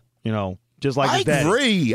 I'm with you. Yeah, I was gonna say the same thing. I think Samuel Jr. is gonna go in the first round before everything's said and done. Yeah, and I think he should. And I don't know if because Florida State isn't the Florida State that we've known and loved over the last couple of years, but he's a baller and a playmaker. I think with defensive backs especially, like one of the things you should look for is like the place they come from and the pedigree there. And Florida State has turned out, Jalen Ramsey, Derwin James, other guys at that position. So great point, Bo. I think Samuel's gonna. I think he's gonna find his way in the first round. Someone's either gonna trade up to get him, or someone's gonna take him, and it's gonna surprise people. But I don't think it should. You mentioned this early, Ant, but it is funny just how edge is kind of. It just doesn't feel like there's a lot of value to edge in this draft right now. You mentioned Kwity Paye and Gregory Rousseau. I've seen him kind of. I don't know where he is on some of these mock drafts anymore. Just everyone's kind of just bailing out when it comes to edge and finding more value in these other positions before they get to your edge rusher, which was always like the star of getting your defensive talent in the first round. And now Rousseau, Paye, I don't see either of those guys going to the top 15. No, I agree. Not at all. And you're right. I mean, let's face it. It's edge, corner, tackle is how it'll go when it comes to defense, and you just don't have any edge. But a guy who does have edge is Figgy. Figgy, here's with some trending, babe. Oh, you know somebody that has some edge to him? Fernando Tatis Jr., Anthony. Yeah! Oh, and he balled out on Friday night at Dodger Stadium, hitting 2 home runs off of Dodger ace Clayton Kershaw, leading the Padres to a 6-1 victory over the Dodgers. A former Dodger, Yu Darvish, on the mound for the Padres, 7 strong innings, allowing just 1 earned run, as the Padres have won the first 2 of this 4-game set at Dodger Stadium. Jacob deGrom also pitching a gem on Friday night. Complete game, 2-hit shutout, 15 strikeouts, actually drove in a run. He's driven in more runs than he's given up so far this season, Jacob deGrom. Mets beating the Nationals 6-0. Yankees have won 3 of their last 4. They get a couple of home runs from Giancarlo Stanton. They get a 5-3 victory over Cleveland. Alex Wood giving up 1 hit in 7 innings for San Francisco as they beat the Marlins. Houston with a walk-off single from Robel Garcia in a 10th inning victory over the Angels. In the NBA, Steph Curry scoring 32 points, leading the Warriors over the Denver Nuggets. Paul George had 33 as the Clippers beat the Rockets. Ja Morant, 33 points, also had 13 assists as Memphis got a big win over Portland. Charlotte, Atlanta, and Brooklyn with victories in the NBA as well. Back to the fellas. Thank you. Back to us, because you are a fella. Mm-hmm. It's Figgy, it's Bo, it's Psycho Chris, I'm Cuz. Together, the fellas right here on Fox. We talked to our man, the Big Link, who's doing good this week. And he's getting some good and much-needed rest as he gets ready for the Raiders and the Raiders draft. Fellas, and let's talk finally about the NBA Western Conference, since it's been on the docket for a while. And when we look at the West, it's become a great race between the Jazz, the Suns, who have been the story of this season. I mean, let's face it. Phoenix has had an incredible year, 42-17. The Clippers, who are playing some great ball, 2.5 games separates Utah, Phoenix, and the Clippers, Fig. Yeah, big race to the top. The Clippers almost quietly have been playing well. Now, they're not even fully healthy. Serge Ibaka's been out for almost 2 months. Kawhi Leonard's been in and out of the lineup. Paul George's been playing out of his mind, despite the fact that he has a foot injury. He's been actually nursing an injury throughout this entire time and is playing great. Out of his mind. It rivals the stat line he put up when he was in Oklahoma City, and he finished second in MVP voting that year, despite the fact that he was playing with Russell Westbrook. But honestly, I expected the Clippers to be where they are, to be honest with you. Most of us expected Phoenix to be better. I don't think anybody thought they'd be fighting for the top seed in the Western Conference in the final, 3 weeks of the regular season. I mean, that's incredible to me. And look, I know they played well in the bubble, but we've talked about how much of an anomaly the bubble was. Chris Paul, say what you want, he gets banged up at the end of the season. He's not there when you need him in big games in the postseason. But he's a bit of a culture changer, and I think he really added to that. He might not be the best player on the team, but that team has definitely been elevated to a different level. And really the only major move that has been made, the only major difference on that roster has been the addition of Chris Paul. And he has been a major addition to them. And I think he should probably get legit MVP candidacy conversation because he's played so well and made such an impact. I'm with you. Yeah. First of all, I was always a CP3 fan. Mm-hmm. I love Chris Paul. because he's exactly what you said. He's a consummate pro. He's just such a great ball player, man. Yeah. He's just such a great ball player. And he's a winner. Like, I always think of him, it's funny because he hasn't won, but I think of him as a winner. Yeah, everywhere he goes, bad organization, goes to the Hornets or the Oklahoma City back when they were still down there, and turns them around, takes them to nearly the conference finals. Goes to the Clippers, who have been historically terrible, turns them around. They're a perennial playoff contender, and that has carried on to today. Phoenix has been the dregs of the NBA for the last 10 years, turns them around, and all of a sudden they're fighting for a top seed. I don't think that's happenstance or just happens by a coincidence. There's a reason for that. I think you're dead on, and he should get a lot of consideration because he is the veteran presence on that team. He's became the difference. Yep. Look, I love Booker, and Ayton can play, and it's a good squad, man. They're coached well, and they got some good roles, like the good role players. But I'm with you. I mean, that to me it's all about him. Coming in. Now, with that being said, I'll say this. I mean, if you're a team like, say, the Lakers, who you're holding on for dear life, fighting for, somewhere between 4, 5, and 6 with Denver and Dallas, if there was a team in the top 3 that you would most rather face, it is Phoenix. So, as great of a season as they're having, you don't want to run into Utah. And something you brought up earlier in the show, as we get closer and closer to the postseason and more of these arenas and stadiums open up, home court advantage now becomes a thing all of a sudden. And Utah is one of the best home court advantages in the NBA. So you really don't want to – no one's really pining to want to have to go to Utah in a potential Game 7, regardless of who you are or how talented you are. Yeah. So Phoenix is definitely the team of all the teams at the top of the conference you'd most want to face in a 7-game series. Yeah, I'm with you, brother. Again, that Utah team's nasty, and I agree with you. You don't want to play there. No. That is tough. Utah reminds me. Altitude. Oh, yeah. Fans. It's just a different world. They kind of remind me, but like a souped-up version. Remember that Atlanta Hawk team with Paul Millsap? Schroeder was coming off the bench. Yeah. They won like 60-plus games. And they were dangerous, yeah. Yeah, and they were good. They were depth. It was like the whole was better than the sum of their parts. They didn't have a star player. Yeah. Utah is like that, but they do have a star player. Donovan Mitchell can turn it on. As we saw, he's a legitimate star. I agree. As we saw at times last year before, they fell apart against Denver, but I guess who didn't other than the Lakers. And you have a great big. Yes, and Rudy Gobert to lock down that paint. Absolutely. You have Bogdanovich back, who's an excellent scorer. You have Mike Conley, who has had some big playoff moments at times going back to his Memphis days. So don't sleep on Utah and just think they're just a regular season darling and they'll fade in the postseason. And you got Clarkson off the bench. Yes. That fills it up for you. They're a real squad and they are an actual real threat. I would not just, to steal a line from Rob Parker, poo-poo the Utah Jazz as just a regular season story, and then they're just going to flame out in the playoffs. I don't see that happening. I agree. Speaking of guys who are balling right now, I mean, not for nothing, but Steph is ridiculous. Yeah, ridiculous. Yes. I mean, he's just putting on a show, dude. The last night again, Golden State blows out Denver. They're playing good ball. They're winning. And, look, I know they're fighting for playing the whole thing, but he's been on display. And, my Lord. And it's more impressive because, he doesn't have the safety outlet. He doesn't have Kevin Durant. He doesn't have Klay Thompson. Everyone knows it's his show. He's getting the ball. He's jacking it up. And they can't stop him. He's shooting as well from the outside as efficiently as he ever has. And that's the crazy part. He's shooting more, and he's making more. It's absolutely ridiculous what he's doing right now.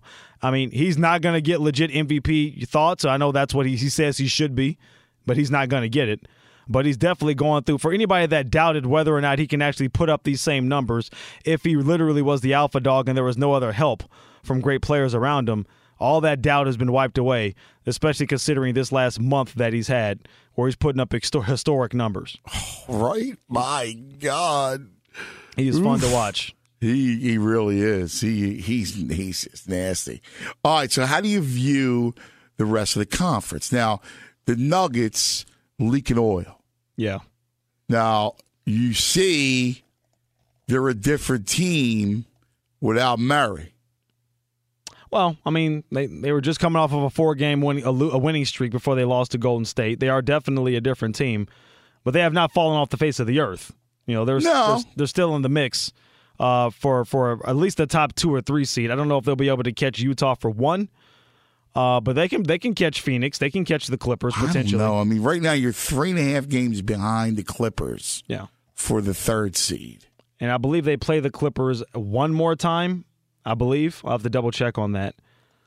It's not out of the realm of possibility, but it certainly isn't likely. Without Jamal Murray, I just don't see it. Yeah. They play the Clippers one more time. So, and they play Utah in Utah one more time as well. So it's gonna be tough sledding. And quite honestly, no matter what they do in the regular season, the playoffs, it's a different beast. They're not going to make a deep run in the playoffs without Jamal Murray. As great as the Joker was, Jamal Murray was out of his mind last year in the bubble for them. He's that X factor for them. And I know he wasn't as dynamic during the regular season this year. Yeah. But what he does is he spaces the floor for the Joker. Right? Like, he's there. Michael Porter. When you have that kind of guard play to go with Porter and the Joker, you just space the floor that way. Yeah, well, what he also does is give you another playmaker, because right now their only playmaker is Jokic. You need somebody to give him the ball in the half court, and then you can run everything through him. You really don't have anybody else to run any offensive sets through, and you can do that with Jamal Murray off the pick and roll. So that's going to hurt them big time, especially in the postseason when you're playing the same team over and over and over again. Every single night against a different opponent, you can kind of get by a little bit. It's not going to work itself out that way in the playoffs. That's right. And the Joker, I'm not going to say he's exposed without Jamal Murray, but he may not be as good as Joel Embiid with limited what's around him. Wow. I'm not surprised by that sentiment from Anthony. Jeez. What are you crowing about? What are you chirping about there, Bo? I think my biggest takeaway from the Western Conference so far is that there were a lot of Laker fans, like Rob G, super producer, who were convinced that the Lakers were going to fall into like the 8-9 seed without LeBron and Anthony Davis, and they really managed to tread water and haven't lost too much ground in this, which is shocking. Yeah, I thought the same thing. I thought they would maybe fall to 6 or 7, but I think LeBron will be back probably in the next week or two here, and I think they might climb into that 4 spot with Denver kind of struggling to adjust. They're 3 games behind. Lakers are 3 games behind Denver. I agree. We'll talk about it, but I think the Lakers can catch them. We'll see. We're the fellas. That's it. We got Figgy and Bo and Psycho Chris. I'm Cuz. Together, the fellas, right here on Fox Sports Radio. All right, welcome back, fellas. As we hang out, big day today. This weekend for the draft, NBA, baseball, the whole thing. And we're going through the NBA and the arcing toward the playoffs. You give what's a shame, Fig, is that you look at 2 teams that are kind of similar. They're both fun to watch, but they're not real contenders, and that's Portland and Dallas. Yeah, well, especially Portland has dealt with the same issue for the last 7 years or whatever it's been. With, they have C.J. McCollum and Damian Lillard, and it's you go, I go, you shoot, I shoot. And that can get you through the regular season, but it's not going to get you through in the playoffs. They had this one anomaly a couple of years ago where they made it to the conference finals because literally every team they ran up against in the playoffs got hurt. And then they got worked over by the Warriors when they got there. But yeah, they just don't have – I've always said if they're going to make it, they're going to have to make a decision to move off of one of those guys and get help in the front court. Either you're trading Dame for somebody or you're trading CJ for somebody, and it's likely going to be CJ, to try to just get more depth in your lineup outside of being so guard dominant. And then, Dallas, they just aren't good enough defensively to stop people, and they rely on Luka too much. And quite honestly, if Kristaps Porzingis could just stay healthy, which he can't and never has, and maybe at this point with the big guy with his history of injuries, possibly, I hate to say it, may never will, I just don't see them making any large strides to improve either. If he was 100% healthy, I think they can actually do something because, Kristaps, New York Knicks Kristaps was amazing. But we're so far removed from that, and I don't know if he'll ever actually get back to that on a consistent basis. Yeah, I'm with you on that. So yeah, I think the same thing. It's depressing because they're fun to watch. Both teams are. Luka's fun to watch. Damian Lillard is amazing to watch. And there's few players you want with the ball in their hands and the clock running down in a tie game or you're down by a couple than Damian Lillard. So let me ask you, being that's your squad and you're there, what's the feeling? What's the sentiment around the Lakers? They just need to get LeBron and AD back healthy is what it is. It's very impressive, the grit that they've showed, the way they've played. The 17 games they haven't had either of those guys in there, they've been 7-10, which if you would have told Laker fans you were going to be 3 games under 500 with LeBron and AD being out, you would take that every single solitary time. Yeah. So the fact they've over-exceeded expectations, and I think that's a testament to Frank Vogel. They're defensively, they've been as good as they were when those two guys were healthy. So for me, and I think for a lot of Laker fans, it's actually a positive sign that they can play that well and that gritty and that well defensively without those guys, because once they get integrated back in, the DNA of the team is still going to be there. We know that we can grind teams out. We can play hard. We can stay competitive without those guys. Now, once we get them back into the lineup, the sky's the limit. I mean, you're basically going to have a 5 or a 6 seed that in a true year when nobody's injured is easily 1 or 2. So your road through the postseason is going to be a little bit tougher if you have to face a team like a Denver or potentially the Clippers in the first round. But if you're fully healthy with LeBron and AD, I don't think it necessarily matters. It's interesting. It's funny because if anybody could just turn it on, it's those two. Especially LeBron. Yeah. AD, I'm a little less convinced of, but LeBron for sure. I just wonder, against the Suns, I could say it, right? Against the Jazz, though, it might be different. And against the Clippers, it could be different. The Clippers, absolutely. The Jazz, I think they match up decently with the Jazz when they're healthy. The Clippers will be a tough one. That'll be a tough out. And if I had to pick right now, I'd honestly probably pick the Clippers to beat the Lakers in a 7-game series today. Yeah. Fellas, right here on Fox. This is it. We've got an Amex Platinum Pro on our hands, ladies and gentlemen. We haven't seen anyone relax like this before in the Centurion Lounge. Is he connecting to complimentary Wi-Fi? Oh, my! Look at that! He is! And you will not believe where he's going next. The Amex dedicated card member entrance for the win. Unbelievable. When you get travel perks with Amex Platinum, you're part of the action. That's the powerful backing of American Express. Terms apply. Learn more at americanexpress.com/withAmex. At Bet365, we don't do ordinary. We believe that every sport should be epic. Every home run, every hit, every inning, every play. From the moments that are legendary to the ones that fly under the radar. Whether it's a walk-off grand slam or a base hit to center field. Whatever the sport, whatever the moment. It's never ordinary at Bet365. 21 plus only. Must be present in Ohio. If you or someone you know has a gambling problem and wants help, call 1-800-GAMBLER. The best conversations I have with my colleagues are the ones that happen when no one is looking, when we're not 100% sure yet what to write. Hopefully, having conversations like this can help you figure out your own point of view. That's kind of our job as Washington Post opinions columnists. I'm Charles Lane, Deputy Opinion Editor. And I'm Amanda Ripley, a contributing columnist. We're going to bring you into these conversations on a new podcast called Impromptu. Follow Impromptu now, wherever you listen. This is Colin Cowherd from The Herd with Colin Cowherd. Angie's List is now Angie, the nation's largest home service marketplace. They're here to help homeowners get all their jobs done well. Angie has helped over 150 million homeowners care for their homes. Whatever your home project, big, small, indoor, outdoor, come to Angie to connect with and hire skilled pros to get the job done well. Listen, I've got a couple of things in a bathroom in my house.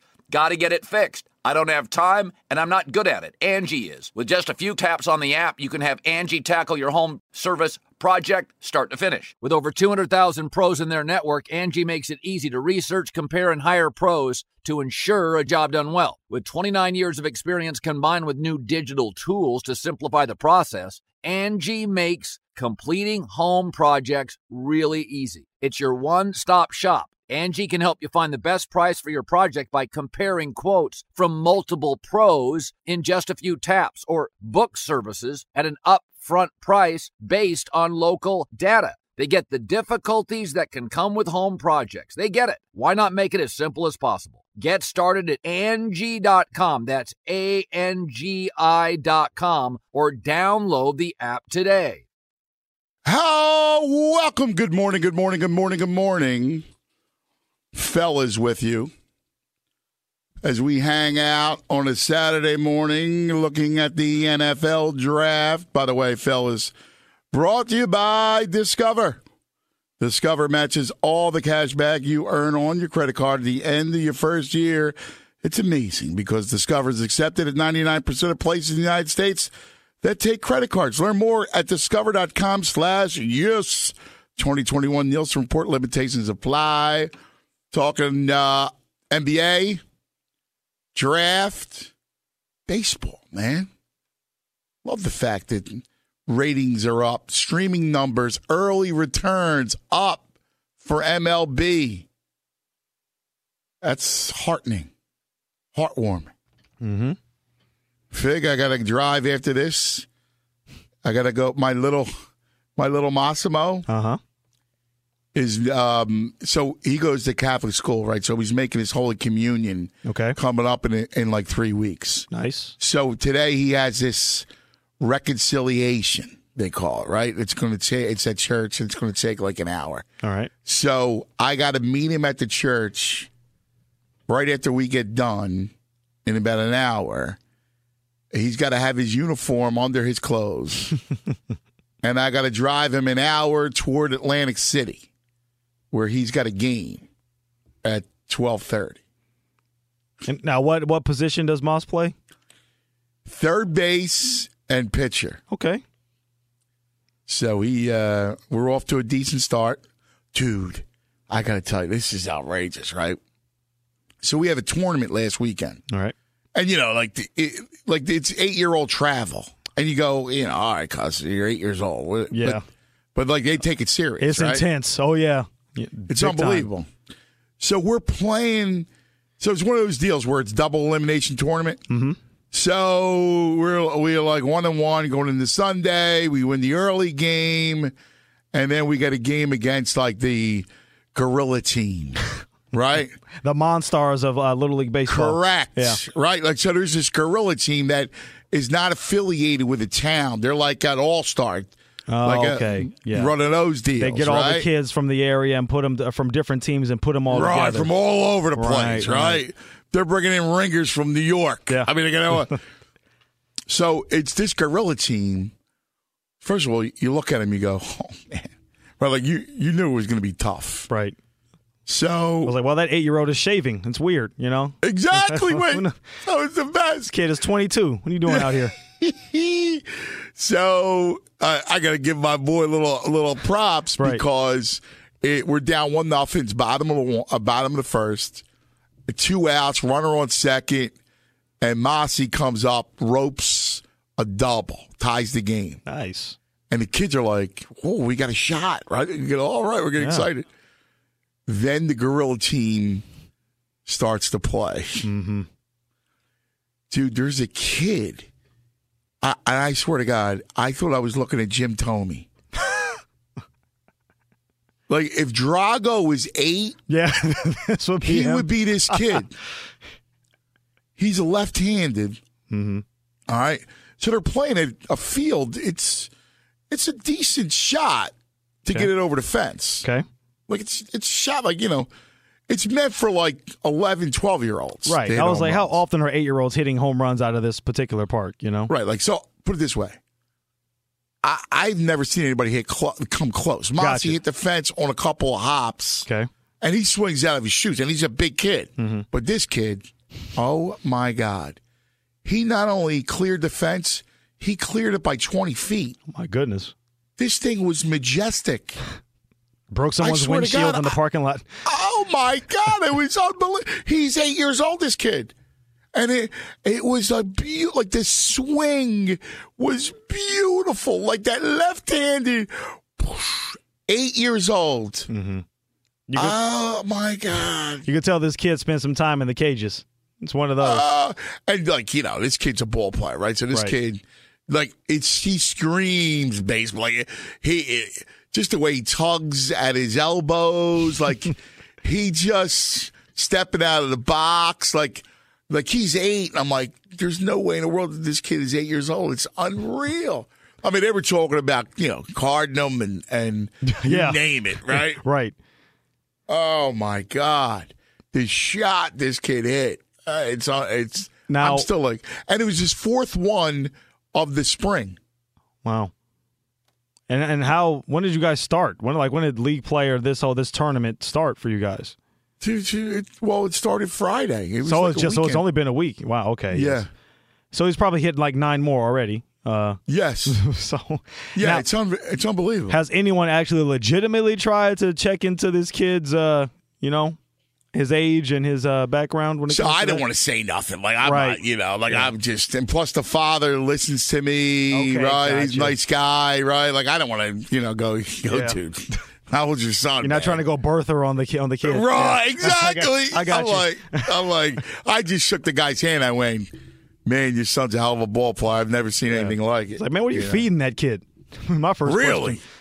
Like it was incredible. Wow. But it's what's cool is like being a part of that whole baseball thing with the kids. It's dynamite. Like they, because they're into it, and I just want the sport to not die. Right. You want to have kids be interested in playing and watching. Exactly, and that's a part of it, right? Like it's great to play it and all, but you should also watch it, which is not common for a lot of players nowadays. And a lot of these, I think specifically in the NBA, a lot of the players don't know the history of the sport. No, they were like, "Who's Bernard King? Never heard of him." And it's like, all right, I'm sure you never saw him play. Neither did I, but I know who he is. Right? The fact that Shaq didn't know who Lenny Wilkins was when he was coaching him in the Olympics. Like, I don't know how that happens. I know, it's weird. It's one thing. You know what the greatest eye opener is that I found especially when you get to know a lot of players, is that they're really not fans. Right. It's a rare thing to get an athlete who's a fan of the game, like who knows it. Like LeBron as a superstar being a fan is completely unique. Definitely. Those guys are few and far between. He was like that. Kobe was like that. Yes. But a lot of these guys. Kobe knew everybody. He knew all the history of the game. Right. And it's odd to me that there's that sort of disconnect, because when we were kids, and many of us realized we had no aspirations whatsoever of being a pro athlete, but, watching the sport got us interested in playing the sport, or vice versa, Right. So it never equated to me how you could love playing a sport but not be a fan of the sport itself. Yeah, I mean, most athletes, right? It's funny, especially football guys, like yes, and they're not into it. In fact, they don't even watch other games. Oh yeah, a lot of you're right, and a lot of football players will explicitly say that. Unless I'm watching film, I don't watch football. I won't sit on my couch, after we played on Sunday and watch Monday Night Football like that. No, most of those guys don't. So it's weird, and why do you think it's funny? Because I often wonder why that is. I remember talking to a guy who I used to do a show with, right? Mm-hmm. And he didn't pay attention to anything, right? Like he didn't know anything, okay, right? And so he always asked me, like, "What about this guy? What about this team?" Like just give me like something so I could say something, right? Mm-hmm. Like that was his take on things, right? Right. And I go, dude, what? You think I can watch the Super Bowl? Hell no. I was like, really? Wow. He's like, nah, man. I'm going to waste 4 hours watching the Super Bowl?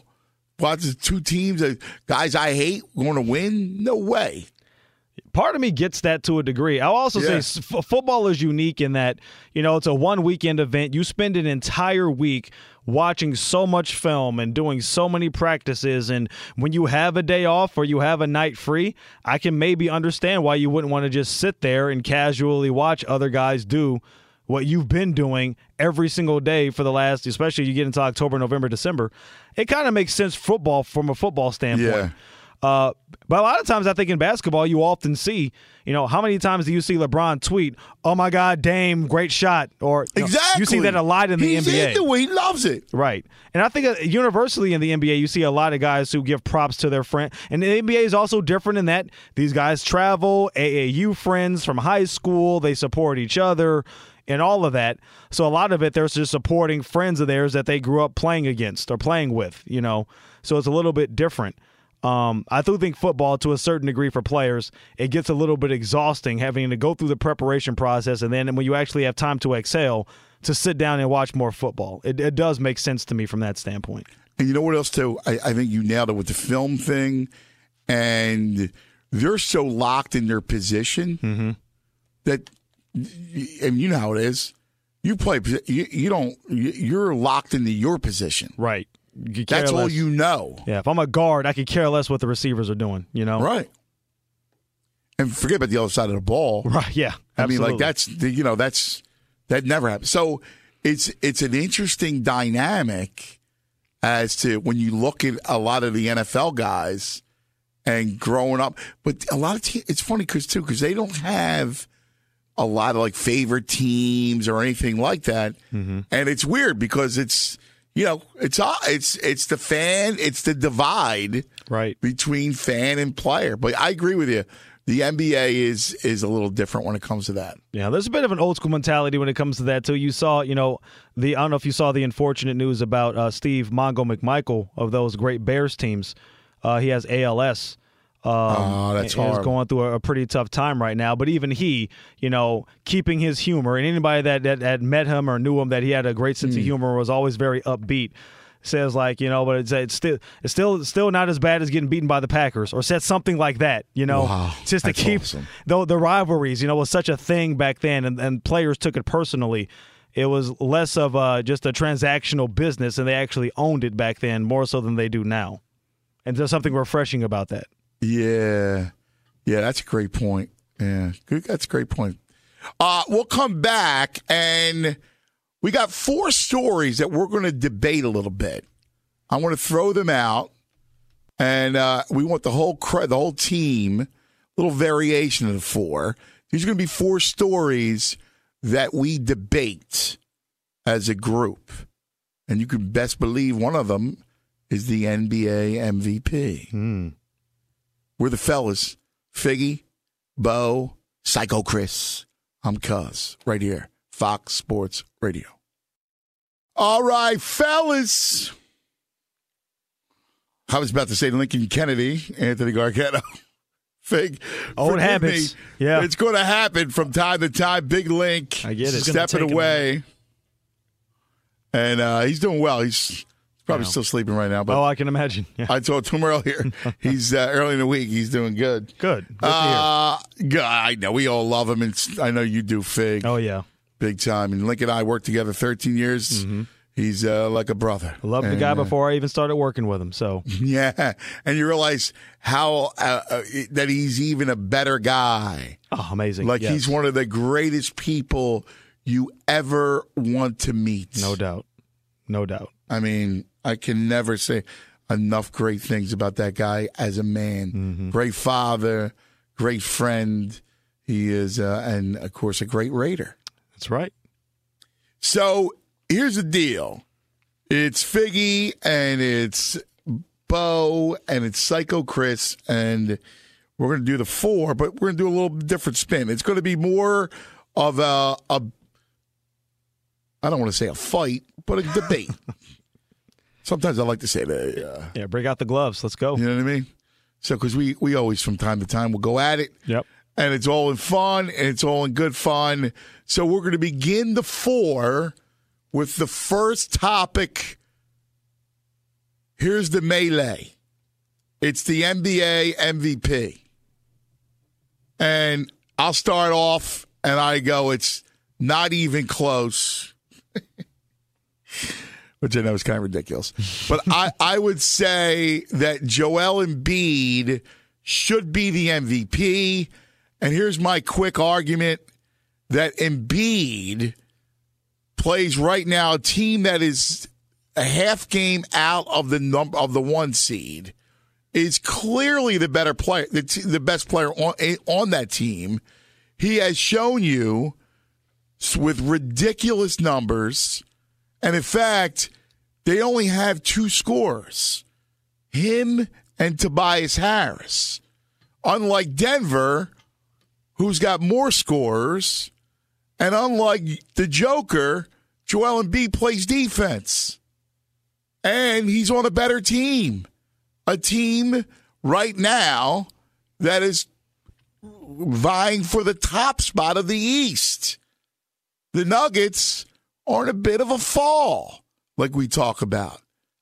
There are 3 teams clearly ahead of them that they probably won't catch. Now, I understand that the number of games is going to become an issue, but the Sixers clearly, and again, despite a winning record without him, slightly winning record without him, if you saw the teams they played and you watch this team day in, day out, you know that the Sixers without Joel Embiid would be an 8th seed at best. So, to me, he's the definition of the most valuable player. Have at it, boys. Either of you guys want to go first? Bo? I mean, yeah, I think Embiid is probably going to win it just because he'll be the best player on a probable 1 seed. But I think if you're going letter of the law, most valuable player, it's hard to not look at what Steph Curry's doing, even though the Warriors aren't that good, but Curry's been on an insane run. And really, Giannis is doing the exact same stuff he's been doing for the last 2 years when he won MVP then. So you can make a case for Giannis. I think it's just that the Bucks aren't as good as a team as they have been in the past. So I think you're right. It's probably going to go to Embiid, but it's a lot murkier this year than it has been in the past. See, I don't think it's going to go to Embiid. I think the voters, like my friend and colleague here at Fox Sports Radio, Chris Broussard of The Odd Couple with Rod Parker, make sure you listen, is going to hold it against. He told me he's going to hold it against Joe. I don't know. And he's a voter. If the Sixers end up with the 1 seed in the East and the Nuggets fall into the 5 seed, like I think they might, it's going to be so hard to convince everybody to vote for Jokic instead of Joel. I don't know if you saw that shot the other night against Milwaukee, and I'm not talking about the one where it's like a quarterback pass off the missed free throw that almost ties it. I'm talking about the fall-away 3 that a guy who's 7'2", 330-some-odd pounds should never make. I'm talking about a guy, a big, who shoots his free throws at an 85% clip and who plays defense, is a rim protector. He's the best player in the league. Oh, hold on. That might be a bit of a stretch. Hold on. I was on your side, but wait. You can't say that. I just did.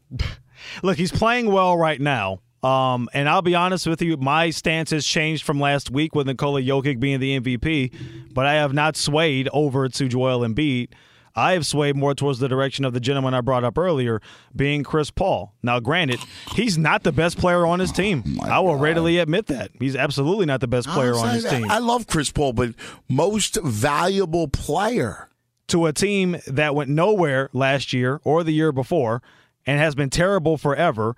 And the only thing that has changed for that roster has been him. And they have gone from being the dregs of the Western Conference to being the top of the Western Conference, which is by far better than the East at this point in time. They have a better record than the Sixers do playing in the tougher conference. He has played big in big games on the big stages. Again, Devin Booker is a better player than him. I will never deny that. But if we're talking about the most valuable player to the team that he is on currently, I'm giving that nod to Chris Paul. And by the way, it doesn't hurt or help Joel Embiid. He's not going to end up playing even 70% of the games for the Sixers this year. And I do think durability does have to play into a factor of being for the MVP race. And he just he got one injury, and it was a hyperextended knee that kept him out for a couple weeks. And it's not his fault, but unfortunately, that does get factored in. And I saw a stat earlier this week, and I'm going to maybe misquote the numbers a little bit, but only one player has won an MVP award, and he's played less than 80% of his team's games in a season. That's precedent too.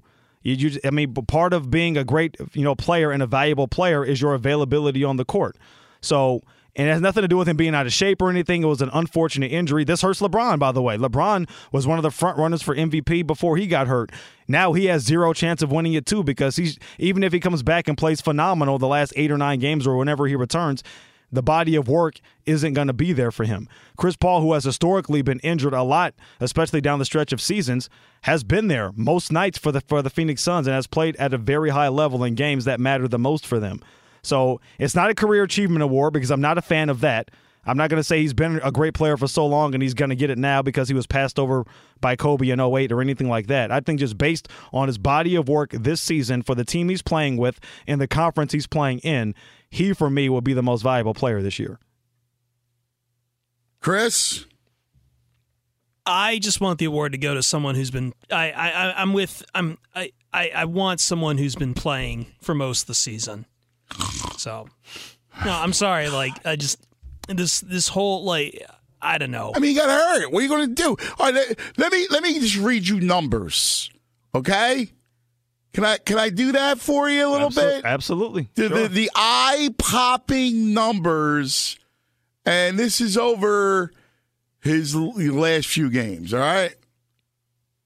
So, 38, 17, 4 assists, block, steal, 14 of 23, 3 threes, 7 of 9 from the line. Then it goes again, 28, 13, 8 assists, 36, 34, 39, 13, 36, 7, 27, 10, 1 dud, 14, 9, 35, 6, 24, 8, 23, and these are in blowouts, 23, 7, 40, 19, 24, 13, 42, 13. I mean, and he plays defense. I just don't understand. He's how you could say he's not the best player in the league this year. He's played well. He's playing well right now, for sure. He's having a phenomenal stretch. He's having a phenomenal stretch. Well, but he's done it the whole year. The whole year is being healthy to play the entire year. Well, so I mean that does matter. That one stretch. It does matter. Your durability does matter. So you hold it against him. Yes, so unfortunately. If I'm being fair, yes, absolutely. Being fair, you got to play. But you know that Embiid is so much better than and is more important to him, to his team. He's got to score. He's got a board. He's the best big in the game. I don't think the gap between him and Jokic is as big as you believe it is. Listen, Jokic has had a bunch of good games like that too.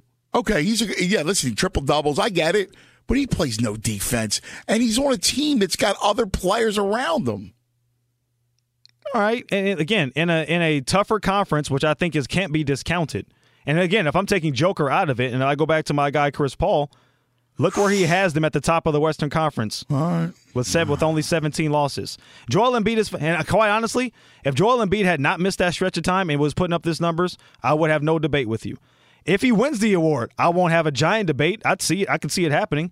But for me, your durability is important. Just give me your vote. No, I'm not giving him my vote. No.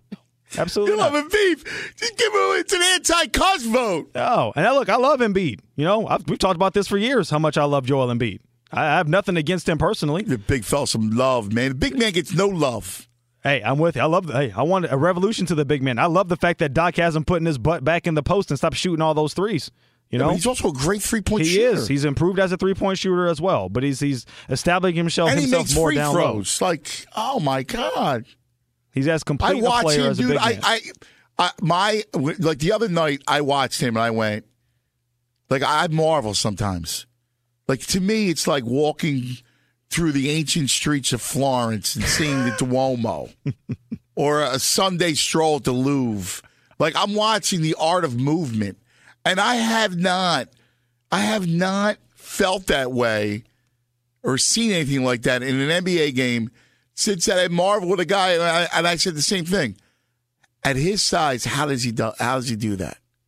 And that's Iverson. And with Iverson, I went, oh, my God, at his size, how does he do that? Being among the trees and fearless and scores at will. And being at 7'2", I go, oh, my God, at his size, how does he have that handle and that touch and that footwork? Well, I mean, I think Hakeem did it before him. But, yeah. Yeah, but Hakeem was 6'8". He's 7'2". Yeah. I mean, and he's 300 pounds. That was the comp. Is he 330? Yeah, dude. Yeah. He was like 370. Is he still pounding those in and out double doubles? He's in shape. No, he's in shape. He is as lean. He's pretty lean for 330. I'll say that. He carries it extremely well. If that's the case. Yeah, I mean, like trust me, like I would have gone 260 or 270 before 330. No, he's over 300.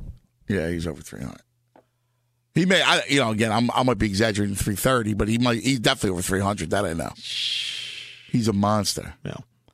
Again, I would not have a giant argument if he wins it, but he's not getting my vote. I'll put it that way. All right.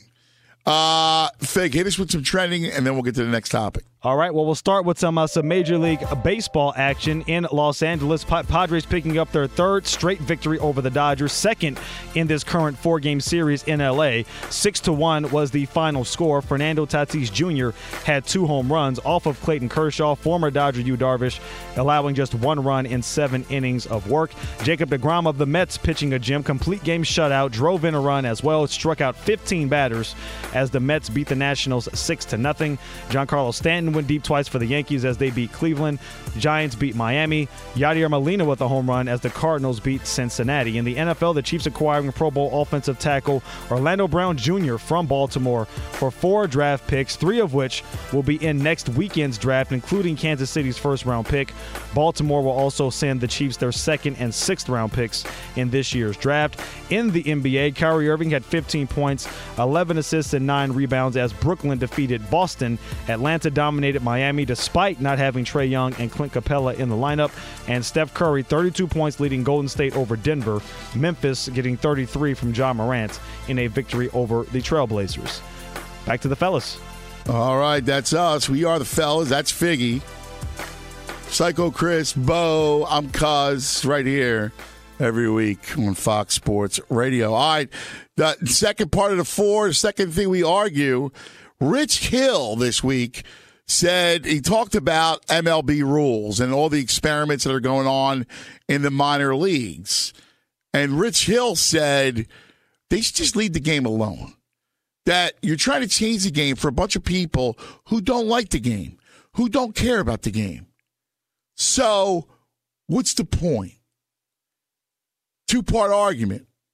Should the MLB change its rules? And does the fact that this early season and the numbers being up so dramatically, does that mean anything to the idea and the concept of changing the rules, since these are all rules that are in the minor leagues? Figgy? So for the first part, I tend to agree with Rich Hill. I mean, look, you have to look at every individual situation. If you look at starting the runner on second base, I'll admit I hated the rule initially. I'm kind of warmed up to it ever since last season and coming into this season. As long as you're not drastically changing how the game is being played, I don't necessarily mind it. People talk about the automated strike zone. I might be able to get on board with that because you see too often where umpires are just destroying games and getting bad calls after bad call. That's something I wouldn't necessarily mind. The defensive shift situation is a tough one for me because it's all within the rules at this point. You're talking about telling teams where they can and can't position people defensively. I think it's up to the hitter to adjust, not for the defenders to stop playing defense. So there's some things that I'm willing to bend on. But if we're talking about drastically changing the way that the game is played to appeal to people, to Rich's point, who don't like the sport anyway, and by the way, may not like it even after you change the rules. Right. I would not do that. And look, the uptick in ratings are encouraging, but I would want to see a longer return than just a month and a half or 2 months of results before I start saying baseball is back and everybody loves it again and it's perfectly fine. Yeah, I agree with Rich Hill, too. I go bleep them. Yeah. Listen, you don't like the sport, then don't like the sport. I mean, it is what it is. Yeah, I don't really care for the runner on second and extras. All right, like I'll live with it. Same. I'm not going to cry. I'm not going to cry about it. Yeah, it's not the most egregious thing for me. Right. You know? The one thing I will cry about that I hate is the 7-inning doubleheaders. Yeah, I'm not a big fan of that. Yeah, I don't like either of them. I am in favor of automated strike zones, though. Okay, yeah, I can get behind that. It's especially egregious for a team like watching the Dodgers, who their guys don't chase. Like none of those batters go up there and swing at pitches out of the zone. So when you have umpires calling balls that are like 6 inches off the plate strikes, it just screws up their entire approach. And I have to think that that's part of why they're just slumping so badly offensively right now too, because they have not been getting any favorable calls on those outside balls. Yeah, I hear you, and I would be behind that. Chris? So as far as changing up the game, I'm kind of with Rich Hill. Like, I'm getting the sense on where the 7-inning doubleheaders are coming from and where the runner to start extra innings is coming from. In that, I think it's less about. I think it was intended to try to get people to watch who just aren't going to watch, but I could see an argument for it in the sense that, look, we're just burning through pitchers like nonstop sometimes, especially in this age where, it's not just, you have your starter in for 6, 7, couple of bridge guys and a closer. Bullpens are more dynamic than that. However, as far as where this, the season's starting, I mean, obviously it's not because of these rules, but I think where baseball's really being good right now is that we're finally getting storylines in baseball. And that's what makes a sport at the end of the day, is what kind of storylines you have, what can you sell to people. And again, the Padres with Tatis is good. The Dodgers is good. West Coast baseball has been fantastic. Even out, East, you have times and tribulations with the Yankees. How about your boy Baddoo? Akil Baddoo has been fantastic. I know, you keep mentioning Rob Parker. Rob Parker, you want to talk about a guy who believes in Akil Baddoo right there. He's been hot as you can be. And just teams all around. We have so many storylines in baseball that we just wouldn't have in years past. And I think that more than anything, like, baseball is tinkering with, I think, problems it never really had. People weren't really minding games going long. People weren't really minding double headers or, extra innings that would go to 12 or 13. They were minding that they didn't know who anyone was. They didn't know, like, you can't sell just brand logos. You have to sell them players. And that's where people talk about Mike Trout not having much of a personality. That does hurt it, but I mean, there's you tell me baseball lacks for personality? Go find some guys and put them on the big screen or hype them up or do whatever you got to do. And yeah. In their defense, Chris, they've done that a lot more, so specifically with Tatis. Yes, you can't watch a broadcast. You can't watch a football broadcast without seeing a commercial ad with Fernando Tatis in it. I don't know whether that's him and his marketing or if that's Major League Baseball. Regardless of who it is, he is definitely like one of the faces of baseball that you want to promote right now to kind of get it out there for a younger audience. Yeah, and I know. Yeah, you mentioned. I mean, Trout. Obviously, they weren't able to do it. And Bryce Harper, I think they tried to sell him, but just I don't know. Harper didn't really catch on. I think they are onto something with Tatis, and there's other young guys coming up that will definitely get some play. They tried too hard to lean into the guys that play the game the right way. Right. And then, that was when you had a chance to really get Mookie Betts and Mike Trout as household names. And now that they have Tatis, they're going really hard the other way and trying to do the let the guys have fun. Yeah, I would hope they would have seen a few years ago when we had the Puig mania, how much people glommed onto that. They tried to suppress that. That was a mistake. They suppressed that. Now he ended up being a bit of a nutcase too, in different senses outside of his baseball, and he was a bit of a locker room cancer. But just for his flair on the field, with the enthusiasm that he played with, they tried everything they could to try to hem him in and not put him in the spotlight. And I think you're right. That was a mistake. And I think maybe they're learning from that with Tatis now. Yeah, and you're just having exciting teams out there, be it the White Sox, the A's, the Mariners, the Red Sox, all of these teams, the Mets or the Dodgers or Well, I mean, how about Dodgers, DeGrom last night? Yeah. My God. Man. Having star power. 15 strikeouts. Amazing. Yeah. Star power in major markets. Having the Mets have DeGrom and having Lindor now. I know the Yankees have gotten off to a slow start. But look at Boston. They've gotten off to a faster start than anybody would have thought they'd be out to. And 12 this year. straight for Oakland is just unreal. Yeah, no, and they're good. And they started They started 0-6 really or something? cold. Or they at least lost 6 in a row early in the season. I think it was 1-7, actually. Yeah. Amazing stories, man. I agree. Baseball uptick. We love it. Coming up, we're going to give you 2 more, including we'll go to college football. And we passed 420 this week. What you do when you got the munchies. We had a big argument over where you're headed. Oh, did you really? Okay. Yeah. This is good. All right. So we'll do that as well. Fellas on Fox. There are some things that are too good to keep a secret. Like how your Amex Platinum card helps you have the perfect trip. I'd like to check into the Centurion Lounge. Or how it seems like you always get those hard-to-snag tables. Ooh, yum. And how you get the most out of select can't-miss events. With access to the Centurion Lounge, Resi Priority Notified, and Amex card member benefits at select events, you'll have to share. That's the powerful backing of American Express. Terms apply. Learn more at americanexpress.com/withAmex. At Bet365, we don't do ordinary. We believe that every sport should be epic. Every home run, every hit, every inning, every play. From the moments that are legendary to the ones that fly under the radar. Whether it's a walk-off grand slam or a base hit to center field. Whatever the sport, whatever the moment, it's never ordinary at Bet365. 21 plus only. Must be present in Ohio. If you or someone you know has a gambling problem and wants help, call 1-800-GAMBLER.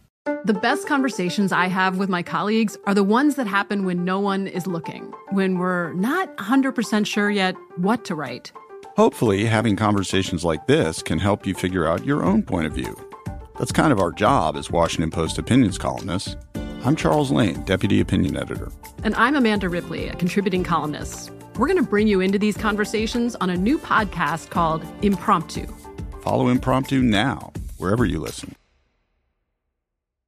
This is Colin Cowherd from The Herd with Colin Cowherd. Angie's List is now Angie, the nation's largest home service marketplace. They're here to help homeowners get all their jobs done well. Angie has helped over 150 million homeowners care for their homes. Whatever your home project, big, small, indoor, outdoor, come to Angie to connect with and hire skilled pros to get the job done well. Listen, I've got a couple of things in a bathroom in my house.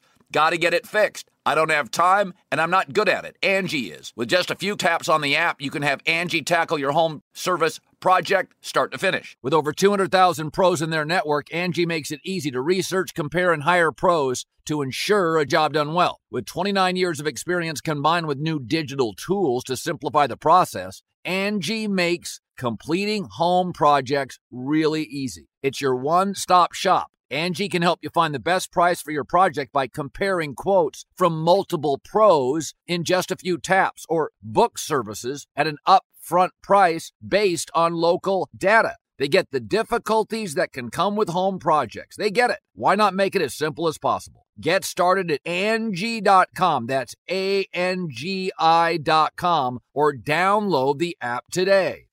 All right, welcome back, fellas. All right, here we go. You ready? Let's get right to it. College football, Figgy, and it's interesting. Yes. The committee, and this is something that we've argued before. For a few years now. The committee is considering expansion and has even discussed as many as 16 teams in a playoff. Now, I'm not going to say who long ago came up with a 16-team playoff and was laughed at by the great Lincoln Kennedy and the great Figgy. Still laughing. Kevin Figures. But here it is. The college football committee is saying, you know what? Let's have a real tournament. Let's go 16 teams. Well, no, they're not saying let's go to 16. Well, they've discussed up to 16. Let's not, hold on, Anthony.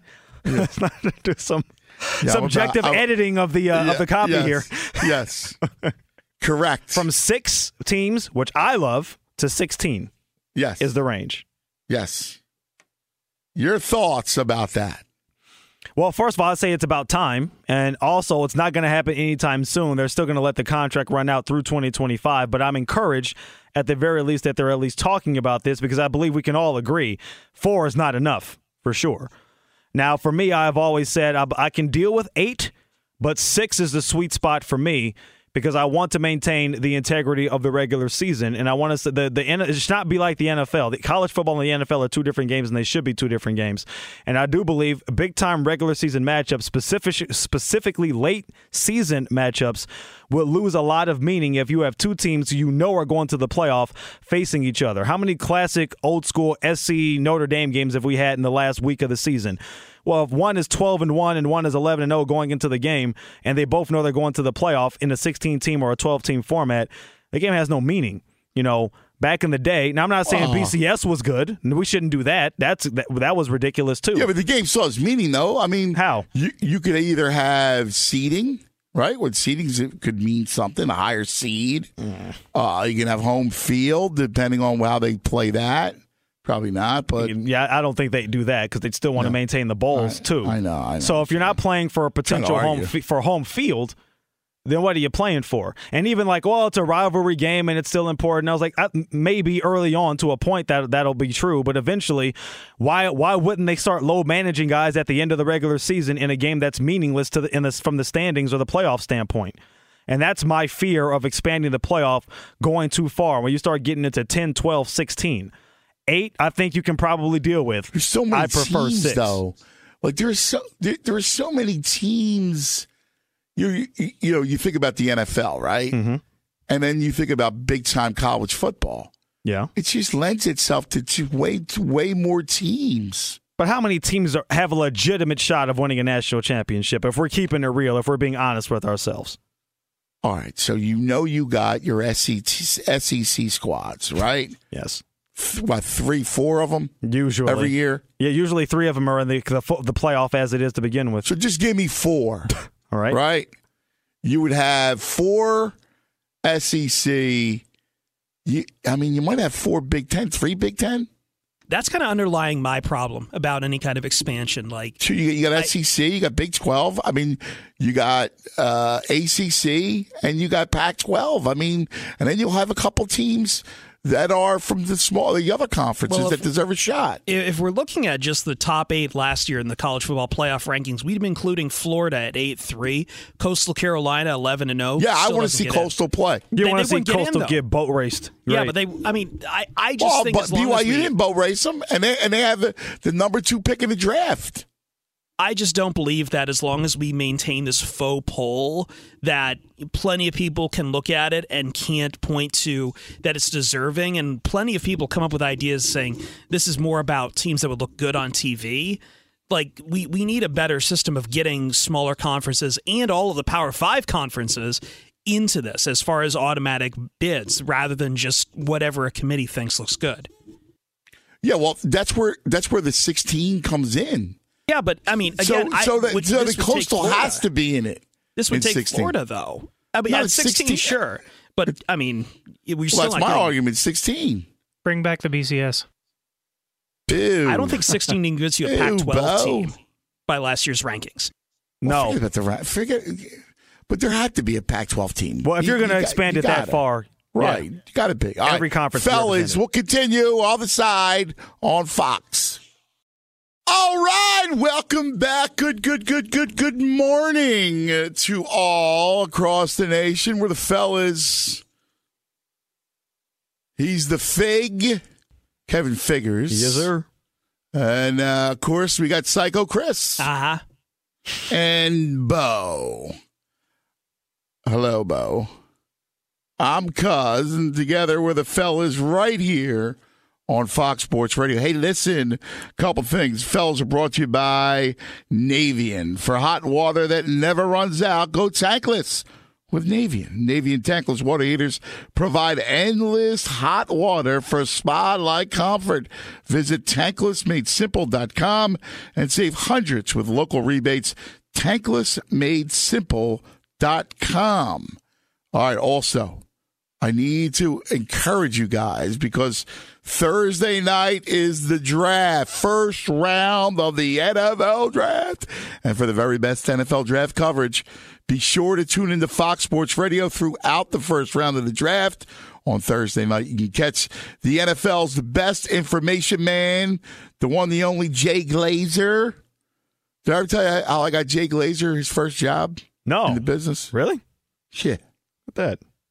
You're creating stars left and right there, Anthony. Look at you. Yes, I will tell you. Yes, I will tell you in a second. Draft analyst Bucky Brooks, former number 2 pick LeVar Arrington, and Fox's Kevin Burkhardt, as they'll be live throughout the first round beginning at 8 p.m. Eastern on Thursday. They'll have pick-by-pick predictions and reactions to all 32 first-round picks.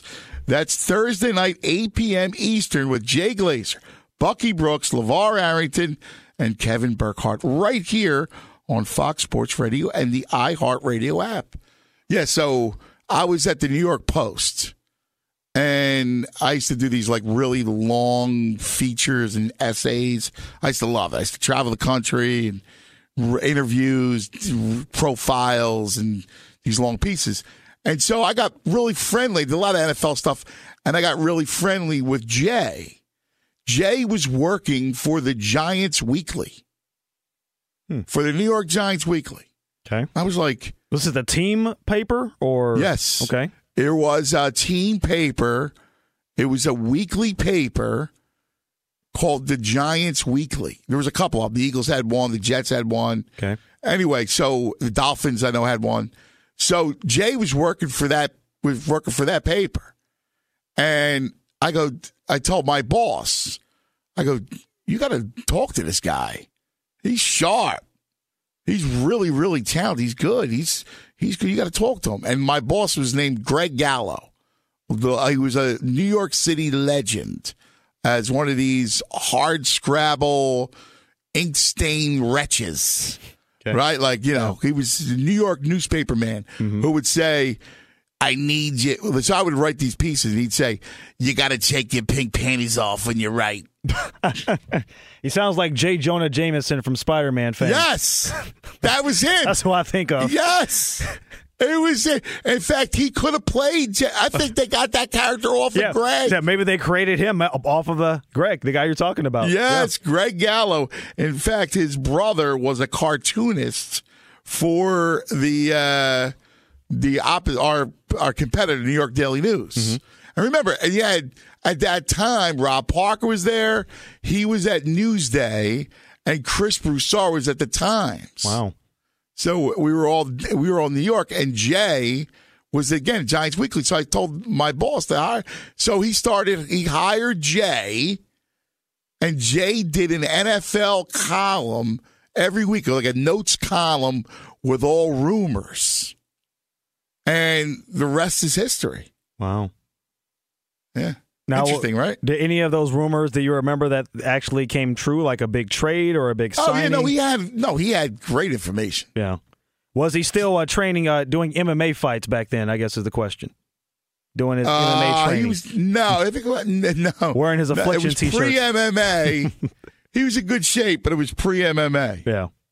Yeah. A great dude, Jay. Yeah. And very, very plugged in. No doubt. Always has been. So it's a funny story how you never know where your path may lead, Figgy. That's right. That's the lesson of life.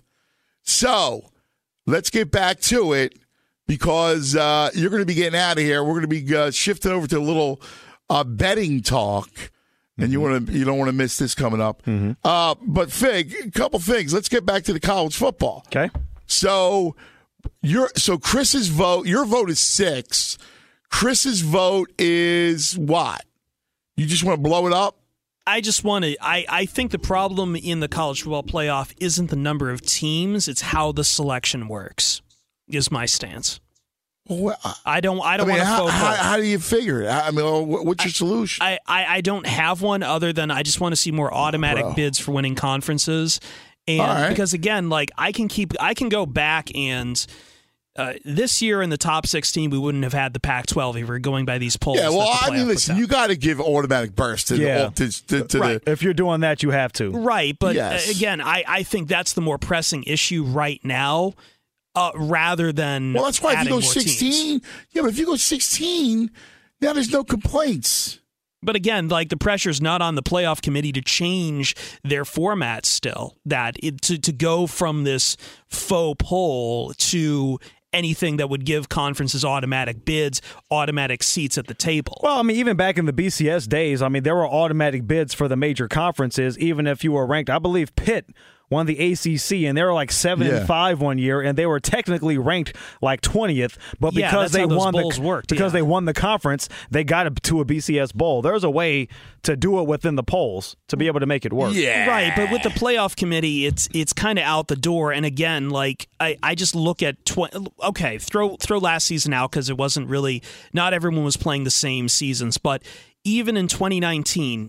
Wisconsin at 10-4 gets to be 11, while Memphis and App State, who are really good teams those years, are way down at 7-19. They would have been left out of even a 16-team playoff. Well, it's different because you're going to do a committee, like you're going to do the selection committee, like you would in basketball. I mean, we have a selection committee right now. It's the but playoff committee. Yeah, but it's going to be different. I mean, if it's different, then that's fine 16, by me. But it's not. Yeah. But at 16, you know that Appalachian State's going to be a part of it. Yeah, it's always going to be. It's easier to do it in basketball because there's so many teams. You know, it's hard to rank teams based on merit when there's even 16 is just so few in comparison to how many FBS teams there actually are out there. So somebody's going to be left out in the dark. I will agree with this. There's less of a gripe for number 16 or number 17 arguing they should be 16 than for number 5 arguing they should be number 4. Right. I just think I do understand that. Right. My only point is that you're going to have, like, the Appalachian States of the world are going to get in because they're interesting. Are they? But that's my whole point is that we have an opaque system right now from a committee that doesn't really they try to give us an explanation, but I'm sorry, those explanations are always kind of after the fact. Nobody knows the criteria for getting into the college football rankings or where they put them, and some years it feels like they're just making things up as they go. That needs to be changed before I can commit to any kind of major overhaul. They do have guidelines, about strength of schedule matters, margin of victory matters, and all of that. So they do have scalable, ways to determine who gets more points over another. Now it's going to be difficult for your Cincinnatis or your App States or, schools like that, because unless they just schedule 2 or 3 non-conference opponents who are in major conferences, which few teams would do, you're just not going to be able to get that. But I agree with Anthony. There's a way around it. There's a way. And by the way, to be honest with you, I don't want it to happen, Anthony, but I think we're probably skewing towards closer to 12, 14, or 16 because the more teams, the more TV revenue you get. Yeah. The more meaningful games that you have. And so we know money drives everything. I could see, I agree with that, especially since we've kind of seen this last bowl season, anything that wasn't a playoff bowl has just had its ratings just utterly annihilated. No one cared. Absolutely. No one cared is right. All right. Question number 4, the 4 in our 4 debate is the Munchies. We passed 420. And we had a funny debate over the best, let's just call it trance food. So if one late night on a Friday or maybe tonight, you're in a bit of a trance, and you get really, really, really hungry, what are you diving into? Oh, man. I have one. All right. Go ahead, Chris. You're first. I have one. You're going to give me something crazy. Well, I made this for 420, to be honest. So this is just showing you where I was. But it is a Swedish casserole dish called Flying Jacob. It is shredded chicken. You put it in a casserole dish, and you cover it with a mixture of Well, yeah, and you also put on top of it some sliced bananas, and you cover it with a mixture of whipped cream and sweet chili that you've mixed together. There's a lot going on. Hold on, I'm only halfway through it. So you put that in the oven. You let it bake for about 20 minutes. You take it out. You serve it with rice, and you top it with chopped bacon and peanuts. And I swear to you, speechless, dude. I swear to you, it I sounds thought you were going to go awful. like frozen pizza No, or Doritos. This is the best thing on earth, all right? This. You would not think this works, and yet somehow this works, and it's amazing. All right, real quick. I'll indulge you. Bananas, yes. whipped cream, shredded chicken. Shredded chicken. With banana. Sweet chili as well. Sweet. That's a lot going on. That is sweet chili and bacon, peanuts, on top. rice. Yeah. Rice. You get the chicken, the bacon, and the cheese. I'm with you. No, there's no cheese. And the rice. I thought you said cheese. I thought you said cheese on top. No, there's no cheese. There's whipped cream. No, and cream. banana. Oh, no, you cream lost and me with the sweet whipped chili. cream. Nope. Well, nope, I mean, no. it's like heavy cream, but yeah, so. All right. Nah, I think I'm passing on that dude, one. Where's the vomit emoji? Right. The green, like, Bo, what curry do you powder got? in it too. What? What? What powder? You say curry powder? Curry powder, yes. Dude, you are just no. God bless you. This is what makes happened. You psycho, Chris. Yeah, this is what happened. He got baked one night and just said, "What do I have in the cabinet? Let me just throw it all into a pot and This throw it is into an one of oven." the most popular dishes in Sweden. Yeah, no, not that I. Next time I'm in Sweden, I'll go for it, Rock. Not that I've ever done the stuff that you're implying with this. But, I'm not playing anything. I'm just saying, if you're in a late night trance and you're hungry, what are you going after? If I had, I would say a peanut butter and powdered sugar sandwich. That would peanut butter and powdered sugar. That's unique. Yeah, that was just taking some of the work out of the jelly there. Yeah, maybe I was feeling a little loopy at like 2 a.m. and those were the first two things I saw in my cabinet. Peanut butter and powdered sugar on toast? No, just basically a PB&J with no jelly. On the gummy white bread? Yeah. You know, I might be able to get with that, Bo. I do like me some powdered sugar. It wasn't bad. No. It did. I mean, did its that's job. a lot better than the Swedish fish. I swear, I'm going to bring this in. Next time you're in town, I'm going to bring some of this in, and you're going to try it, and you're going to get blown away. Anthony is now never coming to town. Yeah, right. I'm going to be doing the show from Malibu. Right. I'm in Philadelphia. No, I'm not in Malibu. Man, Chris, that's crazy. Fake. I don't know. I was thinking, you go Doritos or pretzels or I'll go barbecue either potato chips. Right. So I'll go Goldfish, which I think I've talked about on the show here before. I love me some Goldfish. Yes. And like the Chex Mix or the Gardettos. I don't know if you know what the Gardettos are, but they're like a little snack. You have to get Gardettos if you're in like a gas station. Those are so good. What is that? What's a Gardetto? So it's hard. It's not chips, but it's like a bunch of little They're like mini Italian breadsticks and rye chips and pretzels. It's like it's a trail mix, but it's very like Italian bakery themed. I was gonna say a bougie or trail mix to a certain degree, but it tastes great. You rock a bougie fantastic. trail mix. Yeah. I've never had it, and I usually know all that stuff. No, Gardettos are really good. But look, you can never go wrong with this standard Chex Mix works too. Cheese Chex Mix if you're feeling really froggy. But that's my go-to. Give me some simple Goldfish. If there are some nacho cheese Doritos laying around, I'll pop those open too. Yeah, but keep it simple. Keep it simple, Ant. Maybe a little frozen pizza. Yeah. Something, whatever. Oh, that's classic. What are you going with? I go with either barbecue potato chips that I don't keep in the house because of that. Yeah, hey, trust me, I get that. Yeah, I crushed a bag, family. I didn't realize it. I was in a trance. I don't know what happened. I don't really remember. Peanut butter pretzels, by the way, do that to me too. I can't buy those. God.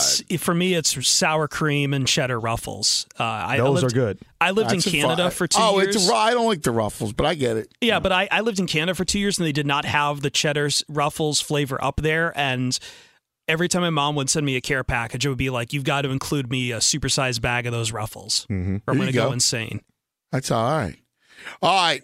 Fig, you're the man, brother. Great show. Thank you, Ant. Thank you, boys. We love you, buddy. Love you, too. Fantastic. We'll see you next week. You got it. We'll come back. Our betting analyst, you're going to love him. Brad Feinberg is his name. And we're going to go look at the NFL draft through the eyes of a bettor. And hopefully you guys can make some money. We're the fellas right here on Fox Sports Radio. All right, welcome back, fellas. I'm Anthony Gargano, and we got Chris, Psycho Chris. Do you like that, Psycho Chris? I like it. Bo, thanks to Figgy, was phenomenal, as always. And don't forget, fellas are brought to you by Discover. Discover matches all the cash back you earn on your credit card at the end of your first year. It's amazing because Discover is accepted in 99% of places in the United States that take credit cards. Learn more at discover.com/yes. 2021 Nielsen Report. Limitations apply. All right. I'm pleased to welcome our next guest. Now, he's going to be with us from here on out. He's a terrific betting analyst, and he knows. Why I like him is that he's a great guy, but he's a great sportsman. He's a geek like all of us who just love the games. And he's really good, by the way, what he does. Let's welcome Brad Feinberg to the program. Bradley! Anthony, how are you, buddy? Great to hear your voice. Great to hear yours, my man. All right, we do this back in Philly, and I thought the nation should hear your picks, too. It's not fair.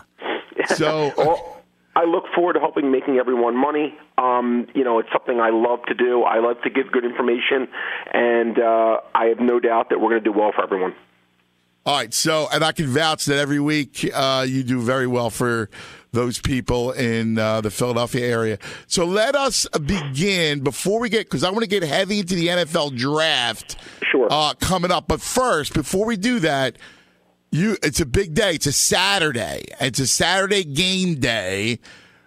What do you like? You like anything? Anything pop out? Yeah, and it's interesting, Anthony. And I am going to go in the NBA. There's two games that stick out to me. First one being Milwaukee, Philadelphia. The line in this game is 7.5. Anthony, this is just a game I don't quite understand why Milwaukee continues to get the respect they're getting this year. They've been a mediocre team, certainly against the number. They're only 26-32. And they're still being praised as that team that, to me, last year and the year before was the best team in the NBA. I don't think they're the best team in the NBA right now. And, look, we have a Philadelphia team that, with Ben Simmons probably not going to play today. He's definitely not going to play, yeah. Yeah. So, Ben Simmons is clearly one of the best players in the NBA, and Philadelphia's second best player. But right now, this line, Anthony, at 7.5, I just think this line is way too high. Now, they just did play 2 nights ago, and Milwaukee did win by 7, but it was a game they actually even should have won by more. So I get that, but again, I think these teams are just much closer than that. I made this line according to my power rankings without Ben Simmons. Without Simmons, I thought this line should come in at like 4.5, 5. I think there's real value taking Philadelphia. I think we're getting an extra 2.5 points here because I think Milwaukee just continuously is being priced as a dominant team. Just don't see them that way. I think Philadelphia keeps this one close. Wouldn't even be surprised if they win the game, Anthony. I think 7.5, way too high. And the other one that I like, look, you're the number one team against the spread this year in the NBA has been the New York Knicks, and Thibodeau is really, in my opinion, deserves so much more respect than he's getting in terms of Coach of the Year honors. I know they don't have the best record in the NBA or anything like that, Anthony, but in terms of covering spreads, which is a gambler's what we're looking for, no one's been better than this New York team. They're 38-21 against the number, and look, they're playing a Toronto team that has really kind of made their intentions known. They've kind of been, kind of tanking. They've been sitting guys out, day in every single game, and, who's going to even play? Do we know they're going to play Kyle Lowry or guys like that, Pascal Siakam? Maybe, maybe not. But even if these guys do play, I like New York here laying 2. the way these teams have played all year, Toronto, again, getting respect as a good team still. They haven't been a good team all year, Anthony. I thought this line should have been a couple points higher. I like New York very much, laying the 2. They've won 8 in a row. I think they're going to get 9 in a row. Wow. I mean, they're an amazing story, too. They are. They really Great are. Story. And I'll give you, it's interesting, a bet, Anthony. You can still get this, and it's widely available. Like most improved player, Julius Randle's going to win this award, okay? And as gamblers, sometimes when you see a big number, you get intimidated. Like he's right around minus 400, minus 500 area, and you think, okay, there can't be value laying minus 400 or something like that. Well, certainly there can be, because if you think there's a chance of 90%, that translates, and he should maybe be minus 900. There's no way Julius Randle's not going to win the most improved award, Anthony. There is no way. There is no way he will not win it. Again, I hate saying this, but it's borderline free money in the sense that Randle's just going to win the award, and I think there's very good value taking him to win that, even at a big price, minus 400, minus 500 area, because it's just something that's going to win. You'll wait a few months to get your money, but it has a lot of value. Anything, we argued the NBA MVP award a little bit. Sure. And, I know that Jokic is the favorite. Yeah. But does he take any hit now? Because without Murray, they're going to slide. And, the Sixers are now a half game out. So Embiid's back, and he has to play, because I think Ben's going to be out for a little bit longer, probably another week or 10 days. So does Embiid then, because he's going to put up monster numbers, is there any kind of value? Can he come back and steal the award? Yeah, I'm going to look, Anthony. Actually, I think it's the opposite. Look, first of all, their team's records right now: Denver's 38-21, Philadelphia 39-20. They're pretty comparable. Okay. Right now, there was a big voting, okay, where they took 100 media voters, okay, and out of the 100 voters, 91 voted for Jokic, 5 for Embiid. This was as of less than a week ago. So for Embiid to switch the mind of those he would need to switch about half those 91 voters in the next few weeks. I would say, I think I'm a math guy, I'm a probabilities guy. The chances of that happening are so remote, less than 2%. And again, you can get him right around minus 300 again.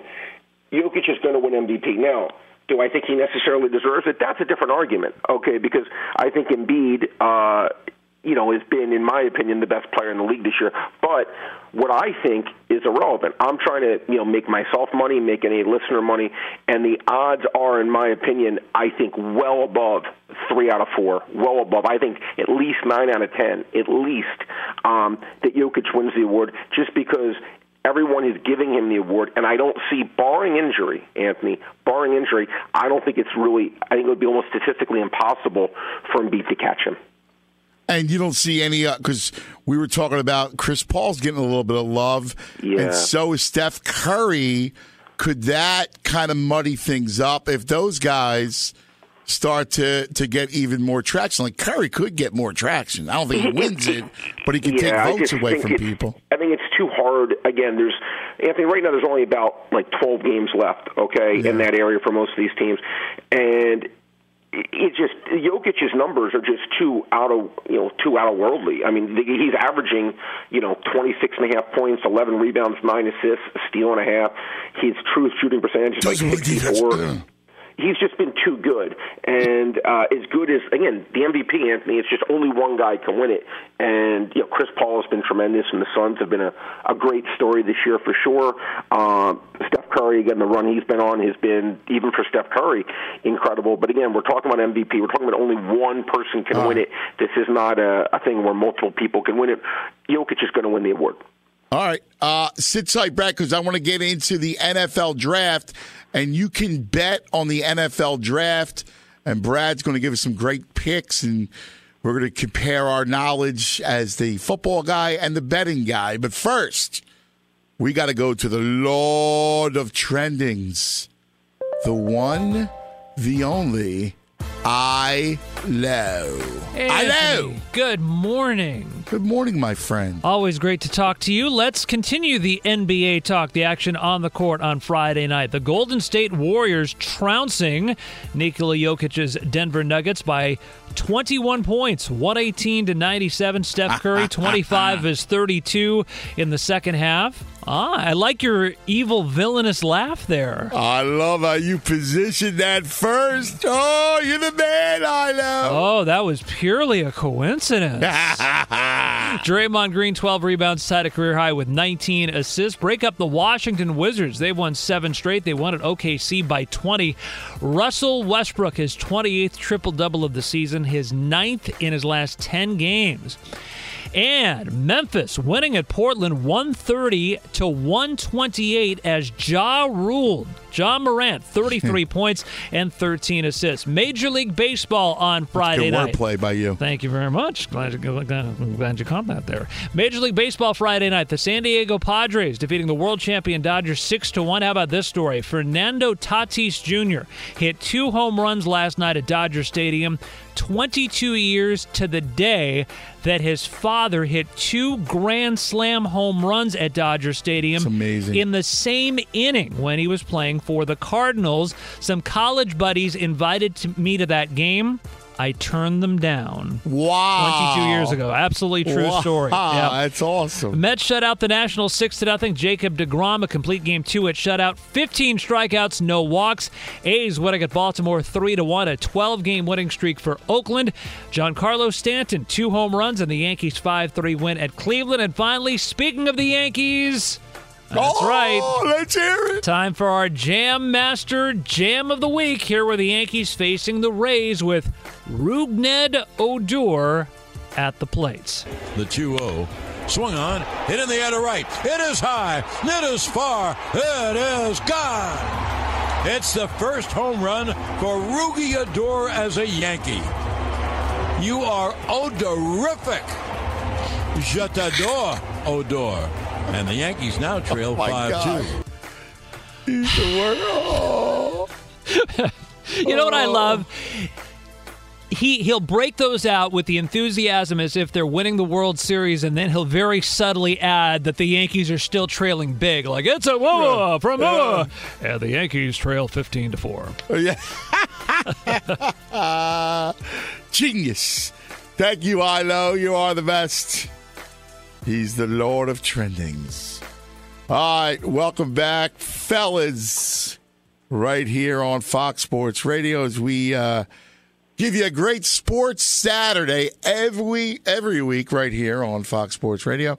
And joining us, let's get back to our conversation as we're going to hit him up with the NFL draft over the rest of the show. Brad Feinberg, our betting analyst. All right, Brad, let's talk a little NFL draft, my man. What are you sniffing out? Before we talk NFL draft, I want to just say one thing. Because you know, Anthony, I love finding like some very value, as you know, in props. And I got a great one for your listeners out there. When I forgot to mention this when we were doing the NBA, Fred VanVleet. Okay, he has played 46 games this year. In those 46 games, he has gone above, his over-under for assists today is 4.5. He's gone over that 33 out of 46 games, 33 and 13. And then you say, okay, well, what's he done his last 100? 75 and 25. Wow. This is a gem of a bet, Anthony. Again, this is a bet that is winning 75% of the time in the last 2 years. This is a bet that this year is winning 72% of the time. The odds right now are 4.5, like even money. Either way, these are the kind of bets. If you can make these kind of bets, you could be a winning gambler. Take Fred VanVleet over 4.5 assists. Incredibly strong bet, Anthony. Oh, that's awesome. Hey, I just want to say one thing to the audience. So Brad is, when Brad hangs out with us, he's not selling anything. He's not telling you. He's not selling his picks. No, not at all. I just try to help people. Right. He's not, affiliated with anybody on the show. We're just legitimately talking about who we like, what we like, and Brad's got no agenda. Not at all. I really, truly just like to help people. It makes me feel good, and that's all I'm trying to do. Again, is show my work. Look, you could look at it and say, Fred VanVleet, you don't like it, but I'm just, again, I do the research. Again, his last 100 games, 75 has gone over 4.5, 33 and 13 this year. It's a winning bet, and if you put in the time, you can find gems like that. Doesn't mean that this individual bet's going to win, but I could tell you, if you played it 100 times, you're going to make money on bets like this every day. But Anthony, I'll tell you what, let's do this because we're going to have to take a quick break and then come back for the draft. Let me ask you any baseball today, because you're also a baseball man. Yeah, look, there was a few baseball games I did like. Griffin Canning of the Angels is going against Jake Odorizzi. Now, Jake Odorizzi really struggled last year. He's really struggling this year as well. I actually have Canning rating as the better pitcher of the two, and I actually think the Angels have a better lineup right now than the Astros. Right now, you can get around plus $1.32 area, plus in that range on Anaheim. I think that game, I made that game closer to a pick. I thought it should be maybe minus 105 each way. Getting plus in the $1.30s on Anaheim, Anthony, in my opinion, has real value. I think that's a really nice bet. That was probably my best baseball game of the day. Now, as a fan's point of view, you get a great matchup day of Garrett Cole going against Shane Bieber. That line, Cole's a slight favorite. Again, if anything on that game, I would lean towards the Cleveland side. I think Bieber's been a little bit better than Cole these past few years, but that's not a game I'm personally betting. I try to bet only if I see edge. I thought that line would come in around pick'em. Cole's a slight favorite, but again, my favorite game today is definitely the Angels. Again, I thought this line is overpriced, and when you get a dog, getting plus $1.30 something, and again, do you think should be pick'em? That's really nice value. Wow. Yeah, no, I'm with you. Just for the audience purposes, Brad is a master at the props, so he'll have some props with us each week. And that's the thing I really pride myself on. I research it, I study it, and that's something that, look, I always say what's so cool, guys, about everyone listening is, now, when you bet, it doesn't have to be just, who do you like in today's game? You could bet so many different things, and the props, I think, are a funner, easier way to attack things. That's right. All right, we're going to come back, and as promised, the NFL draft. And I know, Brad, you've already made some bets on the NFL draft. Yes. And this is, you've got some good stuff. It should be a lot of fun. So we'll take a look at that next, the NFL draft through a bettor's eyes. That's next, fellas, right here on Fox Sports Radio. All right, welcome back, fellas. Yeah. I'm Anthony Gargano. We got Psycho Chris and Figgy just left. Ilo, the man, the producer, Bo. And joining us, our betting analyst, Brad Feinberg. All right, my brother, let's talk draft. Give us some good plays if you want to actually bet on the NFL draft. Yeah, Anthony, the one that I've been kind of really been loading up on recently has been Mac Jones. Look, this thing is all about information, right? And I go by people who I trust in NFL circles, and people in the know have all been saying, almost universally, Anthony, that Mac Jones is going to go third. People whose job it is to know. Now, could they be wrong? Sure. But right now, Mac Jones, to me, has real value to go third.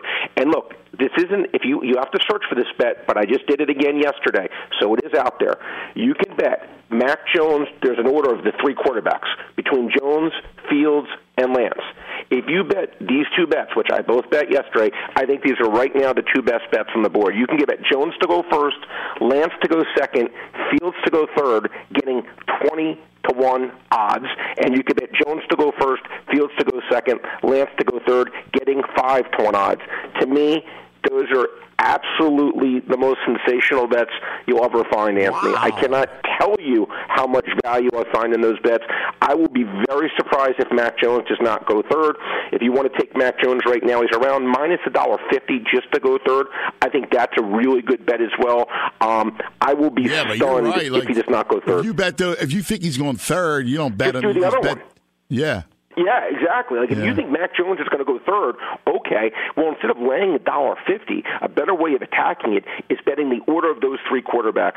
And again, I actually think that Yeah, I think that Lance has a real chance, Anthony, of potentially going second ahead of Fields. And right now, that bet is 20 to 1 odds. I see tremendous value in that. And another one I like, Anthony, it's interesting, is I believe that Devonta Smith, from what I understand, and people that I respect and people I'm hearing, I hear Devonta Smith is maybe slipping a little in the draft because of his size. Not that he hasn't been a great player. He clearly has been a spectacular player in college. But a lot of the NFL is based on size and just that's how it goes by. And Smith is really slight, one of the slightest Devonta guys Smith, we've seen. 166. Yeah, and he's listen, I think he runs on clouds, but you do have to be. You're right. 166 is. It's pretty small. It's pretty small. I wish I could get down to 166 right now. But anyway, he's 6 feet. He's legit 6 feet too. Yeah. And Anthony, that's around an even bet right now. Who goes first, Waddle or Smith? Waddle's maybe a slight favorite. I think there's edge taking Waddle there. And actually, the way I attacked that was I took the order of the big three receivers.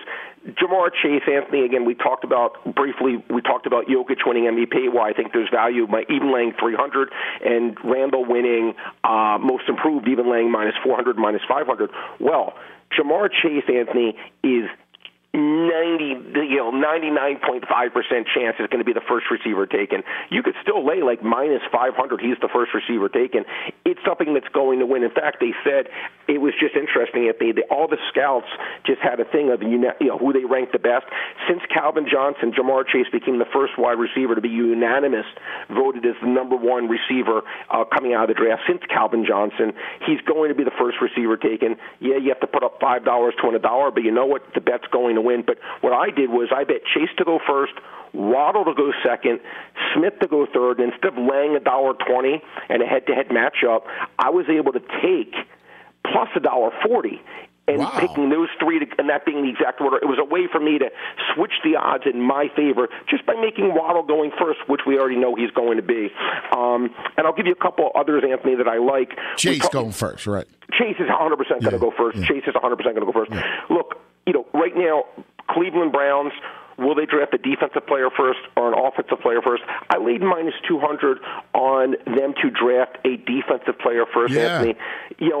Look, when I look at this team, they desperately need defense. We saw that all. Yes. Yeah, we know they're not going to. They address the offensive line, which played great last year in the offseason when they got Conklin, and the first round pick was a first round. They went offensive line last year. We know they don't need a running back. We know there's no tight end even for them to get because Pitts will be long gone. It's really could it be a receiver? A slight chance, but I would be really stunned, Anthony, if they don't go defense, and you could lay like minus 200. I think there's value there, and I will give you a couple others. Cowboys to draft a cornerback as their first pick, Anthony. As someone who watched this team last year all the time, this is a team that really needs help at cornerback. Yeah, we all think they go Surtain. We all think they go Surtain. Now, they're minus 470 to draft a defensive player first. Well, instead of laying minus 470, I'd rather take cornerback at plus 100 because in case somehow they do change and maybe take an offensive lineman, because that was another area of need, in my opinion, for them, I'd rather just get the odds of being even money on them to take a cornerback, because I don't think they're going to go, even though I do think he's a great player, I don't think they're going to go Micah Parsons. I really think Surtain's going to be their guy. Wow, and then, that's even money? Even money, which I think is a real value, Anthony. I really do, because I would be really surprised if they do not go him. Yeah. And I will say, if you're looking for like a bet to maybe get you some odds, which I think I think it's very live. I've heard Coach Zimmer talk for the Vikings all offseason. I have so many quotes talking about how important it is for this team to upgrade his defensive line to get pressure on the quarterback, how they didn't get pressure last year on the quarterback, and how now they really need to do that. Now, they also do need offensive line. This is a team that was one of their weaknesses on offense, even though they do have a great offense, Anthony. But I like them to take a defensive lineman getting plus 250. I think it's going to be a defensive lineman. Plus 250, again, I like those odds. Again, could it be offensive lineman? Yeah, those odds are around plus 110. But I'd rather take the longer shot getting plus 250 because I think that's a bigger need, and I like that plus 250 for the Vikings. Wow. I'm with you. Do you have where Sewell goes? Yeah, right now, Sewell, his over-under, Anthony, I like the over here. He's a guy, his over-under is 5.5. So you're basically saying, okay, is he going to go 4 to Atlanta, okay, or is he going to go 5 to Cincinnati? I just don't think Atlanta is going to take him with the dynamite, having a guy like Pitts available, or potentially even taking a quarterback, or if they trade that pick, it's clearly not going to be Sewell. And then, look, Cincinnati, I know that they do have offensive line issues, but as someone who watched a ton of Bengals games last year as well, their issues were actually more their guards and the center play, not so much. Jonah Williams actually played well at tackle. I just think that to give another dynamic weapon to Burrow, I think they're more likely to take a Chase or if Pitts if he fell there. I think Sewell's going to go over 5.5, and he's actually a guy I could actually see maybe if there's one guy in the quote-unquote elite category to slip, Anthony, he'd be my pick. All right, I like it. Brad, real quick, because we're up against it, where can people find you on Twitter? I'm at Brad's Best Bets. Again, Brad's Best Bets. Try to give out winning props every day to people. Again, I just want people to win. That's all I care about. There's no catch, no nothing. He's not selling anything. He's just a sports geek who's really good at betting. Good job, Brad. Hey, listen, everybody. Thanks for hanging as always. Have a great week. At Bet365, we don't do ordinary. We believe that every sport should be epic. Every home run, every hit, every inning, every play. From the moments that are legendary to the ones that fly under the radar. Whether it's a walk-off grand slam or a base hit to center field. Whatever the sport, whatever the moment. It's never ordinary at Bet365. 21 plus only. Must be present in Ohio. If you or someone you know has a gambling problem and wants help, call 1-800-GAMBLER. I'm Katya Adler, host of The Global Story. Over the last 25 years, I've covered conflicts in the Middle East, political and economic crises in Europe, drug cartels in Mexico. Now I'm covering the stories behind the news all over the world in conversation with those who break it. Join me Monday to Friday to find out what's happening, why, and what it all means. Follow The Global Story from the BBC wherever you listen to podcasts. Open a limited-time 11-month certificate at Kemba Financial Credit Union. At 5.25% APY, it's more than triple the national average, plus it's a safe and secure way to grow your money. Visit your local branch or kemba.org/cb for details. Offer expires May 31st, 2024. APY equals annual percentage yield. Restrictions apply. $500 minimum and $250,000 maximum deposit. Advantage status required. Comparison based on bank rate average. Federally insured by NCUA. Judy was boring. Hello. Then Judy discovered ChumbaCasino.com. It's my little escape. Now Judy's the life of the party. Oh, baby, mama's bringing home the bacon. Whoa, take it easy, Judy. The Chumba life is for everybody. So go to ChumbaCasino.com and play over 100 casino-style games. Join today and play for free for your chance to redeem some serious prizes. ChumbaCasino.com. No purchase necessary. Void where prohibited by law. 18 plus terms and conditions apply. See website for details.